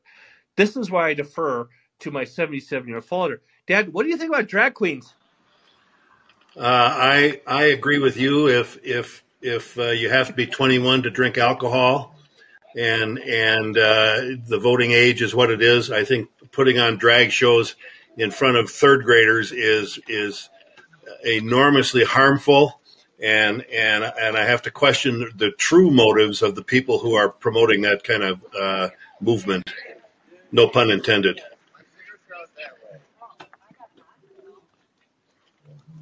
Yeah, I totally agree. I just think that, yeah, if you're like, I was at Ballpark Village. I live outside of St. Louis, as I've said before, and Ballpark Village, great place to go before a ball game, whatever. They host drag show brunch. So I'm like, yeah, whatever, that's fine if you want to do that, and if parents want to bring their kids to that, I don't care. And I'm not familiar with this scene of bringing drag queens into library. I haven't seen that where I've lived, and I've intentionally lived in parts of the country where that isn't necessarily a thing. But yeah, I think, hey, taxpayer funded, whether it's local or federal, or whatever. I don't think it's a good idea. We don't take kids to strip shows. That's strictly forbidden. We don't show pornography on Saturday morning cartoons. We don't do those things because there's just general understanding that that's just not a good idea, right? To expose young children to things like that. But Yeah, yeah, I think it's easy to be consistent on this issue. And what I mean is, I think it's easy to be. We're not giving taxpayer money to this, but if you are a private business, hey, have at it. Yep. But then again, and I'm not one of these guys where it's like for private decency laws. If you came down to taking kids to, say, a strip club, I don't know. I'm a kind of libertarian guy where I'm like, I don't think that's really gonna hurt yeah, them, I think but there needs to whatever. be 18 or 21, depending I on the am state where pretty you much live. a public-private guy, which is if a restaurant wants to host this and they have a private business license, do it. And if you are a conservative parent, don't take your kid to Yeah, I agree. I 100% agree. this is kind of where I get off the boat with Libs of TikTok. I think Libs of TikTok does a lot of good work exposing institutions. So if you have Boston Hospital saying, hey, we encourage and even offer permanent transition therapy, which includes puberty blockers and surgery, I'm kind of one of those guys that goes, I don't think you should be doing that to 13-year-olds. Yep. And then when you have like Libs of TikTok attacking some random account of a person who works at a restaurant who does these things, that's where I get off the boat. I just kind of like, I'm done with this. I'm not with you on this. To get back to your original point, and as we kind of wrap this up, I genuinely think that there is a fine line between what is acceptable between private and public. And my worst fear, if I want to give it to you, and my pop said it with DeSantis, is that we're going into the territory of a moral panic, because the political left is already in a full-blown moral panic, and to me, we should let them do that. So if you have someone like DeSantis and you have the political right, if you're going to go into the area of policing private business, and no, I don't think Disney is that, by the way, for anyone who wants to contradict me on that. I'm talking about like the bar and grill who wants to have a drag queen at their place on a Sunday. I'm not talking about Disney, who's like placing dildos in the Little Mermaid movie. What I'm saying is that this is my worry, is that what I think DeSantis taking on Disney is fine. I don't care. I think that this is offensive conservatism. Not offensive as in it's offensive, it's offense. It's offense. Okay. We're taking the fight to them. We passed a law. You're now going to use your multi-million-dollar lobbying conglomerate arm to come out against us. Well, fuck you. We're going to take away your tax status. Now what do you say? To me, that's fair game.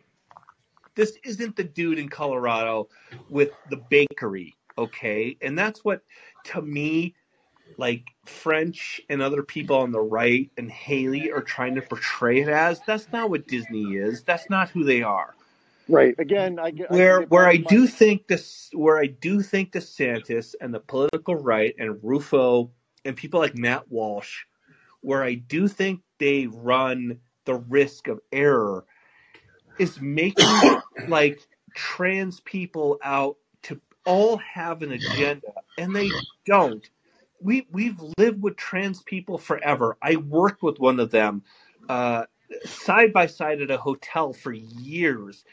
Basically, if you play a transgender person in a movie, you're gonna get an Oscar. Okay, this is not a thing that is suddenly landed, yeah. but there is this sudden idea based on what we saw in Montana and based on what we saw in Nashville that if you don't accept this, then we're gonna fucking kill you. And I think that that's where we're at, and it's a sense of no, look, we're going to accept biology, and we're going to accept biological males and females. And this whole thing with biological sports, look, I could be on board with it if there might be some trans males getting into the NHL, or like a trans male becoming the Dallas Cowboys kicker. I could get on board with this, but we're not. It's going in one direction. It's the Right. erasure of female sports. It's the Yep. erasure of women's accomplishments. And like I said, I'm not going to sway this debate. Neither is my 75-year-old father. We're not going to be the ones to sway this Hey, debate. The just the people who are, I was giving you credit. The people who are going to sway this debate are going to be the feminists. They're going to be, it's literally the feminist women on the left going, we're not tolerating this shit anymore. And so, thanks, Bo. So, yeah, I look at it and I say, I'm on board with the cultural war because I'm an Andrew Breitbart conservative. I think that this is where it all starts. The risk that I think DeSantis runs is just like making all trans people out to be outlaws or whatever. I don't think that they're there. I don't think that that's what this is about. And this is more about, again, the professional participation of trans individuals. And so I guess that's how I look at it. And Bruce, I'll give you. Well, I wanted to go back to full disclosure. One of the things that I had as assembly in elementary school was the precision lawn chair drill team, right? So yeah, totally harmless type stuff. Wait, Yeah, hold on here. Two people are laughing. What is this? What is the lawn chair thing? Because this clearly is a boomer. So have you, like, they use lawn chairs like they're rifles, and it's like a drill team, and they do Okay, inspections did and Pops, did you do this? You laughed. No, I didn't, but I think they were even in the Rose Bowl parade a couple of times. yeah. Yep. So yeah, it was one of those things that's like just totally harmless and funny, and it's like, oh my gosh, I'm so old because I've actually experienced this. Yeah, I'm totally with you, Stephen. I have a personal opinion, bias, whatever, just based on my Christian faith and things like that about about homosexuality, about transgender, and all that. But I also recognize that what I think and what I feel morally is totally irrelevant when it comes to our Constitution and our laws and things like that. And you brought up David French, and I just wonder, if David French were a Democratic operative, what in the world would he be doing differently than he is now? And I think that answer is nothing. I am so frustrated with him. I agree with his, like, I probably would align with him very closely on a great number of things, but what in the world is he doing differently? And also, you mentioned a couple of things that, like, Jonah Goldberg has said in the past about, like, I would say, let your freak flag fly, except for the children, and things like that. And I think that's where this really has ground into where, yeah, we are in a cultural war. Is that you ask the average Republican voter, whatever, do you care if somebody who's, 18 and wants to have their breast cut off or their penis cut off or whatever? Fine. You're an adult. You go ahead and make that call. You can join the military. You can go die for your country. You can vote. You can do all these things. If those are the things you want to do, go for it. I'm not going to stop you. I think it's a bad idea, but you do you. And like many other things, but it's where this is like being forced on children, like that children are being indoctrinated. We're using these words, whatever, indoctrination. I just think it's just a bad idea. We have kept children away from the sexualization for so long, and suddenly it is in their face. And it is being kept in secret. There were stuff on Twitter today about schools in California where teachers weren't allowed to reveal to parents certain things. I did no. These children are beholden to their parents first and foremost, and then everything else is secondary. Whether it's school or society or whatever, that's all secondary to parental authority. And when you start screwing with that, and that's where this all is, it's just like, no, all bets are off. F off. I raise my kids the way I want to raise my kids. And if I want to take my kid to a drag show, that's my decision. That's fine. I'm not going to stop that. You take your kid to a drag show at a private business. I think it's a bad idea. But again, I'm going to let you be the parent in that situation. So anyway, that's my last word. Pops, I'll give you the last word before I get the last word. So go ahead. This is the first time in my entire life that I get the last word before him, by the way. So might as well make the most of it. Well, I thank you for inviting me to sit in tonight. It's enjoyable. I respect not only, of course, your opinion, but those of your other callers and all that. And it's great to get different viewpoints. At 77 years old, I'm not active and out and about in the public as much as I used to be. So it's easy to get a little tunnel vision. And this has been enjoyable. I appreciate it. Thank you. And now I get to do something that I've always wanted to do in my entire life. I get to remove him from speakership. He's gone, and he can't do anything about it. Going back to what Bruce said, I literally just booted my father off of the chat. It felt good, not gonna lie.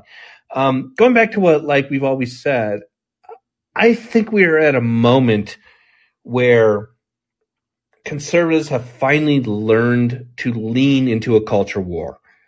I think Trump helped that, and I think we're at a point to where we're moving beyond that. And I guess I look at previous conservative commentators, whether it's David or Jonah Goldberg or David Frum or National Review. This is how we got here. We got here because you guys refused to engage in these issues. One of the things I always said growing up, maybe I shouldn't have booted my pops because he was there for it. But you had Ronald Reagan, and he dominated the country for 8 years, and then we had George H.W. Bush for 12. And during that time, you had the political left said, fine, we're going to take Hollywood, we're going to take academia, we're going to take media. This is what we're going to do. And it happened, and here we are. You're seeing the very long game. And so I don't know what the next 2 to 3 years hold, but I think I understand where the fight is and where it should be. This has been episode 100. Yeah, I did. I literally I literally kicked my dad off of the chat because this is my microphone and I can do those things. It's been episode 100, 100th VML episode, Clown Car Spectacular. Again, thank you guys. Thank you guys for being here for a full year, for listening. Yeah, we did it, Bo. I think we went beyond Titanic, and I'm not shit-faced. This has been 100% paying attention episode. So again, thank you guys for being part of this. I know calling is a weird format, It's not a podcast. I know some of you are shy. I know some of you just want to listen. I know some of you don't like this. But it's been weird, and I like weird. If I didn't like weird, I wouldn't have brought my fucking dad up to like come here and talk and like spank me over your lap. So again, thank you guys. Here's hoping there's maybe another 100 episodes. Maybe we'll see. Maybe there won't. We'll see. If not, I will see you guys back on Substack on Tuesday. So again, thank you to my callers. Thank you to you guys for keeping this show up to the top 1 or 2 or 3 for call-in. And again, I'll just throw it out there. Thanks to Pops for humoring me and participating me. He's one of the biggest reasons that I'm here today doing what I'm doing for you all. And that's it. Good night. Thank you all. Cheers. 100 episodes. See you tomorrow.